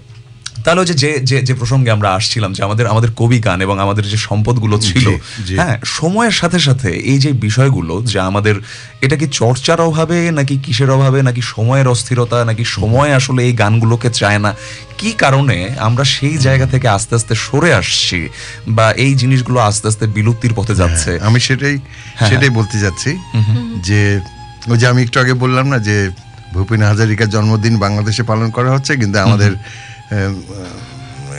কবিয়াল রমেশ শীলের কথা কেউ জানে না, আমাদের কানাইলাল শীলের কথা কেউ জানে না, বাবাদের কথা সমর দাস, সুদিন দাস, হ্যাঁ, সুখেন্দু চক্রবর্তী। বঙ্গবন্ধু মারা যাওয়ার পর সবাই যখন পালিয়ে টালিয়ে গেল চুপচাপ 75 সালে 76 সালে লুকিয়ে লুকিয়ে আমাদেরকে নিয়ে সুদিন কাকা আর সুখেন্দু চক্রবর্তী তখন আমাদেরকে গান শেখাতেন। আবার আমাদের ছাত্র ইউনিয়ন ছেলেপেলে, উদীচিত ছেলেপেলেদেরকে সব নিয়ে উনি ঢাকা ইউনিভার্সিটির একটা আন্ডারগ্রাউন্ডে একটা ছোট্ট ঘর ছিল, ওখানে গিয়ে আমরা লুকিয়ে লুকিয়ে উনি গান শেখান। একটা গান শিখেছিলেন, সেই দুটি চোখ আমার চোখে আজ বিস্ময়, কান্না হীরামতি মুক্ত নয়, তার চোখে যেন কিছু নয়, সেই দুটি চোখ। বঙ্গবন্ধুর চোখকে নিয়ে তখন সেখানে এই গানটা পরে সুবিধা রেকর্ড করেছেন, কিন্তু সুখেন্দু চক্রবর্তী সেই সময় আমাদেরকে এইরকম শিল্পীদের না একটা সাংঘাতিক দায়বদ্ধতা ছিল তখনকার দিনের। যেমন আর যারা গান করেন রবীন্দ্রসঙ্গীত, নজগীতি, আধুনিক পল্লীগীতি, তারা শুধু পারফর্ম করেন, কিন্তু যখন সামাজিক কোনো প্রয়োজন হয়, দেশের যখন একটা সমাজের প্রয়োজন, মুক্তিযুদ্ধ আসছে, আমাদের বাংলা ভাষা আন্দোলন, অনুসূচিত আন্দোলন, যখন ক্রাইসিস হয় দেশে, তখন কিছু কিছু শিল্পী নেমে যায় রাস্তায়। তাদের অগ্রগণ্য ছিলেন বাবা।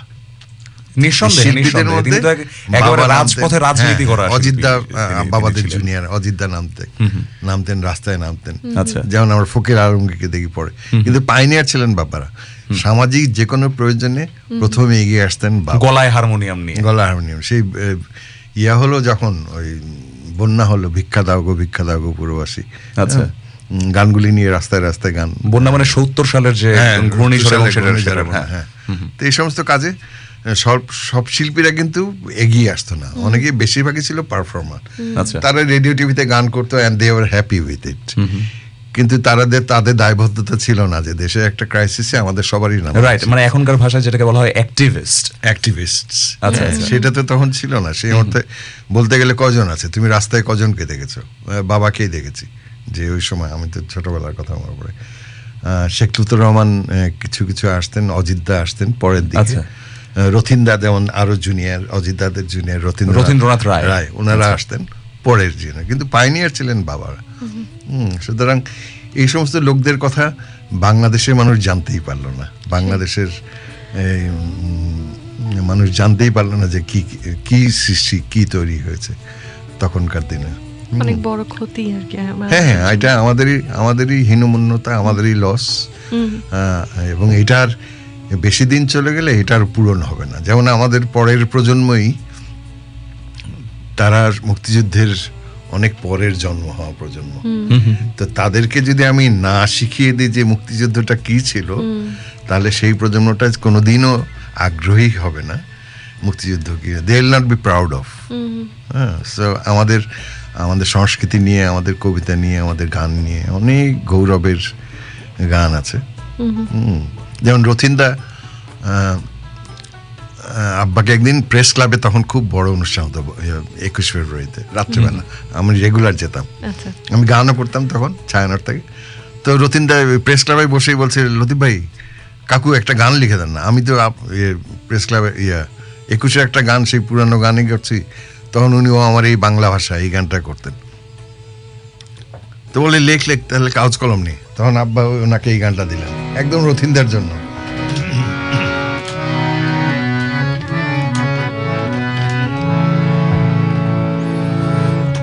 আমি যে অহংকারী গর্ব করি তাই, আমি যে শফিক সালাম জব্বার, আমি যে শফিক সালাম জব্বার, বরকতেরি ভাই, আমি সেই অহংকারী গর্ব করি তাই। একদম রথীনদার গান, গলার উপযোগী। আমি যে শফিক সালাম জব্বার, বরকতেরি ভাই, এগুলি রথীন্দ্র স্টাইল।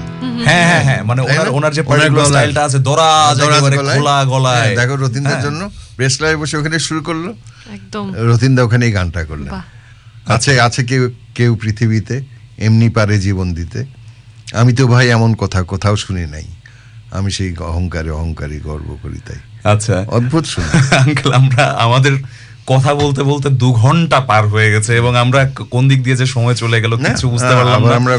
আমরা কথা বলার মানে আমরা আসলে যা করতে চেয়েছিলাম বা আমরা আসলে যে উদ্দেশ্য নিয়ে শুরু করেছিলাম, জানি না দর্শক আমরা কতটুকু আপনাদেরকে দিতে পারলাম, কিন্তু এই বিবেচনাটুকু আপনাদের উপরে ছেড়ে দিলাম যে এই ভদ্রলোকের কাছে যে ইতিহাস আছে, আপনারা আসুন তার কাছে। অত্যন্ত মানে কি বলবো, যে তিনি তার অভিজ্ঞতার ঝুলি নিয়ে এখানে বসে আছেন আপনাদের জন্য। আমরা অনুষ্ঠানটি শেষ করব সিরাজুস সালেকিনের গানটি দিয়েই, কিন্তু তার আগে একটু জানিয়ে রাখি, আপনাদের কাছ থেকে একটু ফর্মাল বিদায়টা আমরা নিয়ে রাখি। আপনারা আমাদেরকে এতক্ষণ শুনছিলেন রেডিও গান বাক্স অ্যালাইভ 90.5 FM এর সাথে আমরা ছিলাম www.ganbaksho.com.au এই ঠিকানাতে। ফেসবুকে আপনারা আমাদেরকে লাইভ দেখতে পাচ্ছিলেন। আপনাদের অসংখ্য কমেন্ট আমরা আজকে পেয়েছি, আমাদের প্রায় 50টির বেশি এখানে দেখা যাচ্ছে যে কমেন্ট আমরা এখানে পেয়েছি আজকে আপনাদের দর্শকদের, এবং অংশগ্রহণও ছিল নিঃসন্দেহে খুব চমৎকার। পিয়া, কি বলো তুমি? হ্যাঁ, সেটাই, খুব অনেক ধন্যবাদ। আর আঙ্কেল, আপনার থেকে অনেক কিছু জানলাম, আমরা আবারও চাই আপনি আবারও আসবেন, আমাদেরকে অনেক কিছু শোনাবেন। কারণ ওনার সাথে কথা বলতে গেলে আসলে একটা পর্ব যথেষ্ট নয়, কোনোভাবেই যথেষ্ট নয়। আমি এরপর আরেকদিন গান নিয়ে, রবীন্দ্রনাথের গান নিয়ে আরেকটু ডিটেল খুব ভালো লাগবে আমাদের কথা বলতে। সেই ব্যাপারটা রবীন্দ্রনাথের উপরেই সেই অনুষ্ঠান হতে পারে, আরেকদিন হতে পারে বাংলা গান নিয়ে আমরা বসতে পারি, আরেকদিন হতে পারে বাংলাদেশের দেশাত্মবোধক গণসঙ্গীত, এই সমস্ত গান নিয়ে আমরা একদিন বসতে পারি, বাংলা কবিতা নিয়ে আমরা কথা বলতে পারি, রবীন্দ্রনাথের সময়কার গান নিয়ে আমরা কথা বলতে পারি। নিঃসন্দেহে আমরা বসতে পারি। তবে এবার বিদায় নেওয়ার পালা। আমরা মানে প্রথমে বিদায়টা নিয়ে নেই, এরপর আমরা গানের দিকে চলে যাই। আমাদের একটা গানের অনুরোধ ছিল যে আমরা দাম দিয়ে কিনেছি বাংলা, এই গানটি দিয়ে যদি, বিখ্যাত গান আমাদের, মানে 1971 যুদ্ধের ইমিডিয়েট পরপরই গানটি লেখা হচ্ছে বোধহয় 74-75 সালের দিকে। তো এই গানটি দিয়ে আজকে আমরা আমাদের অনুষ্ঠানটি শেষ করব। সাথে ছিলেন সিরাজুস সালেকিন, আমাদের বাংলা গানের, সিডনির শুদ্ধ বাংলা গানের বটবৃক্ষ, যিনি আমাদেরকে শুনতে পাচ্ছিলেন এতক্ষণ রেডিও গান বাক্স অ্যালাইভ 90.5 FM এ। সাথে ছিল আরজে পিয়া, আর আমি ছিলাম আরজে শুভ। আমরা বিদায় নিচ্ছি, কারণ সময় আসলে আমাদেরকে খুব একটা সাপোর্ট করছে না। ফিরিবার পথ নাহি, দূর হতে দেখো চাহি, পারিবে না চিনিতে আমায়, হে বন্ধু বিদায়। দাম দিয়ে কিনেছি বাংলা, কারো দানে পাওয়া নয়, আমি দাম দিছি প্রাণ লক্ষ কোটি, দাম দিছি প্রাণ লক্ষ কোটি, জানায় আছে জগৎময়, আমি দাম দিয়ে কিনেছি বাংলা। 1757 সালে ভাইবা দেখেন পড়বে মনে, দাম দিছি পলাশির মাঠে, ইতিহাস তার সাক্ষী রয়, আমি দাম দিয়ে কিনেছি বাংলা। ব্রিটিশ গেল সইপা গেল জল্লাদেরই হাতে রে, তারা মোদের খুন কইরাছে নানান অজুহাতে রে। 1857 সালে দাম দিছি ফের জানে মালে, পিছন ফিরে চাইলে পরে 100 বছর কথা কয়, আমি দাম দিয়ে কিনেছি বাংলা। 52তে মুখের ভাষা।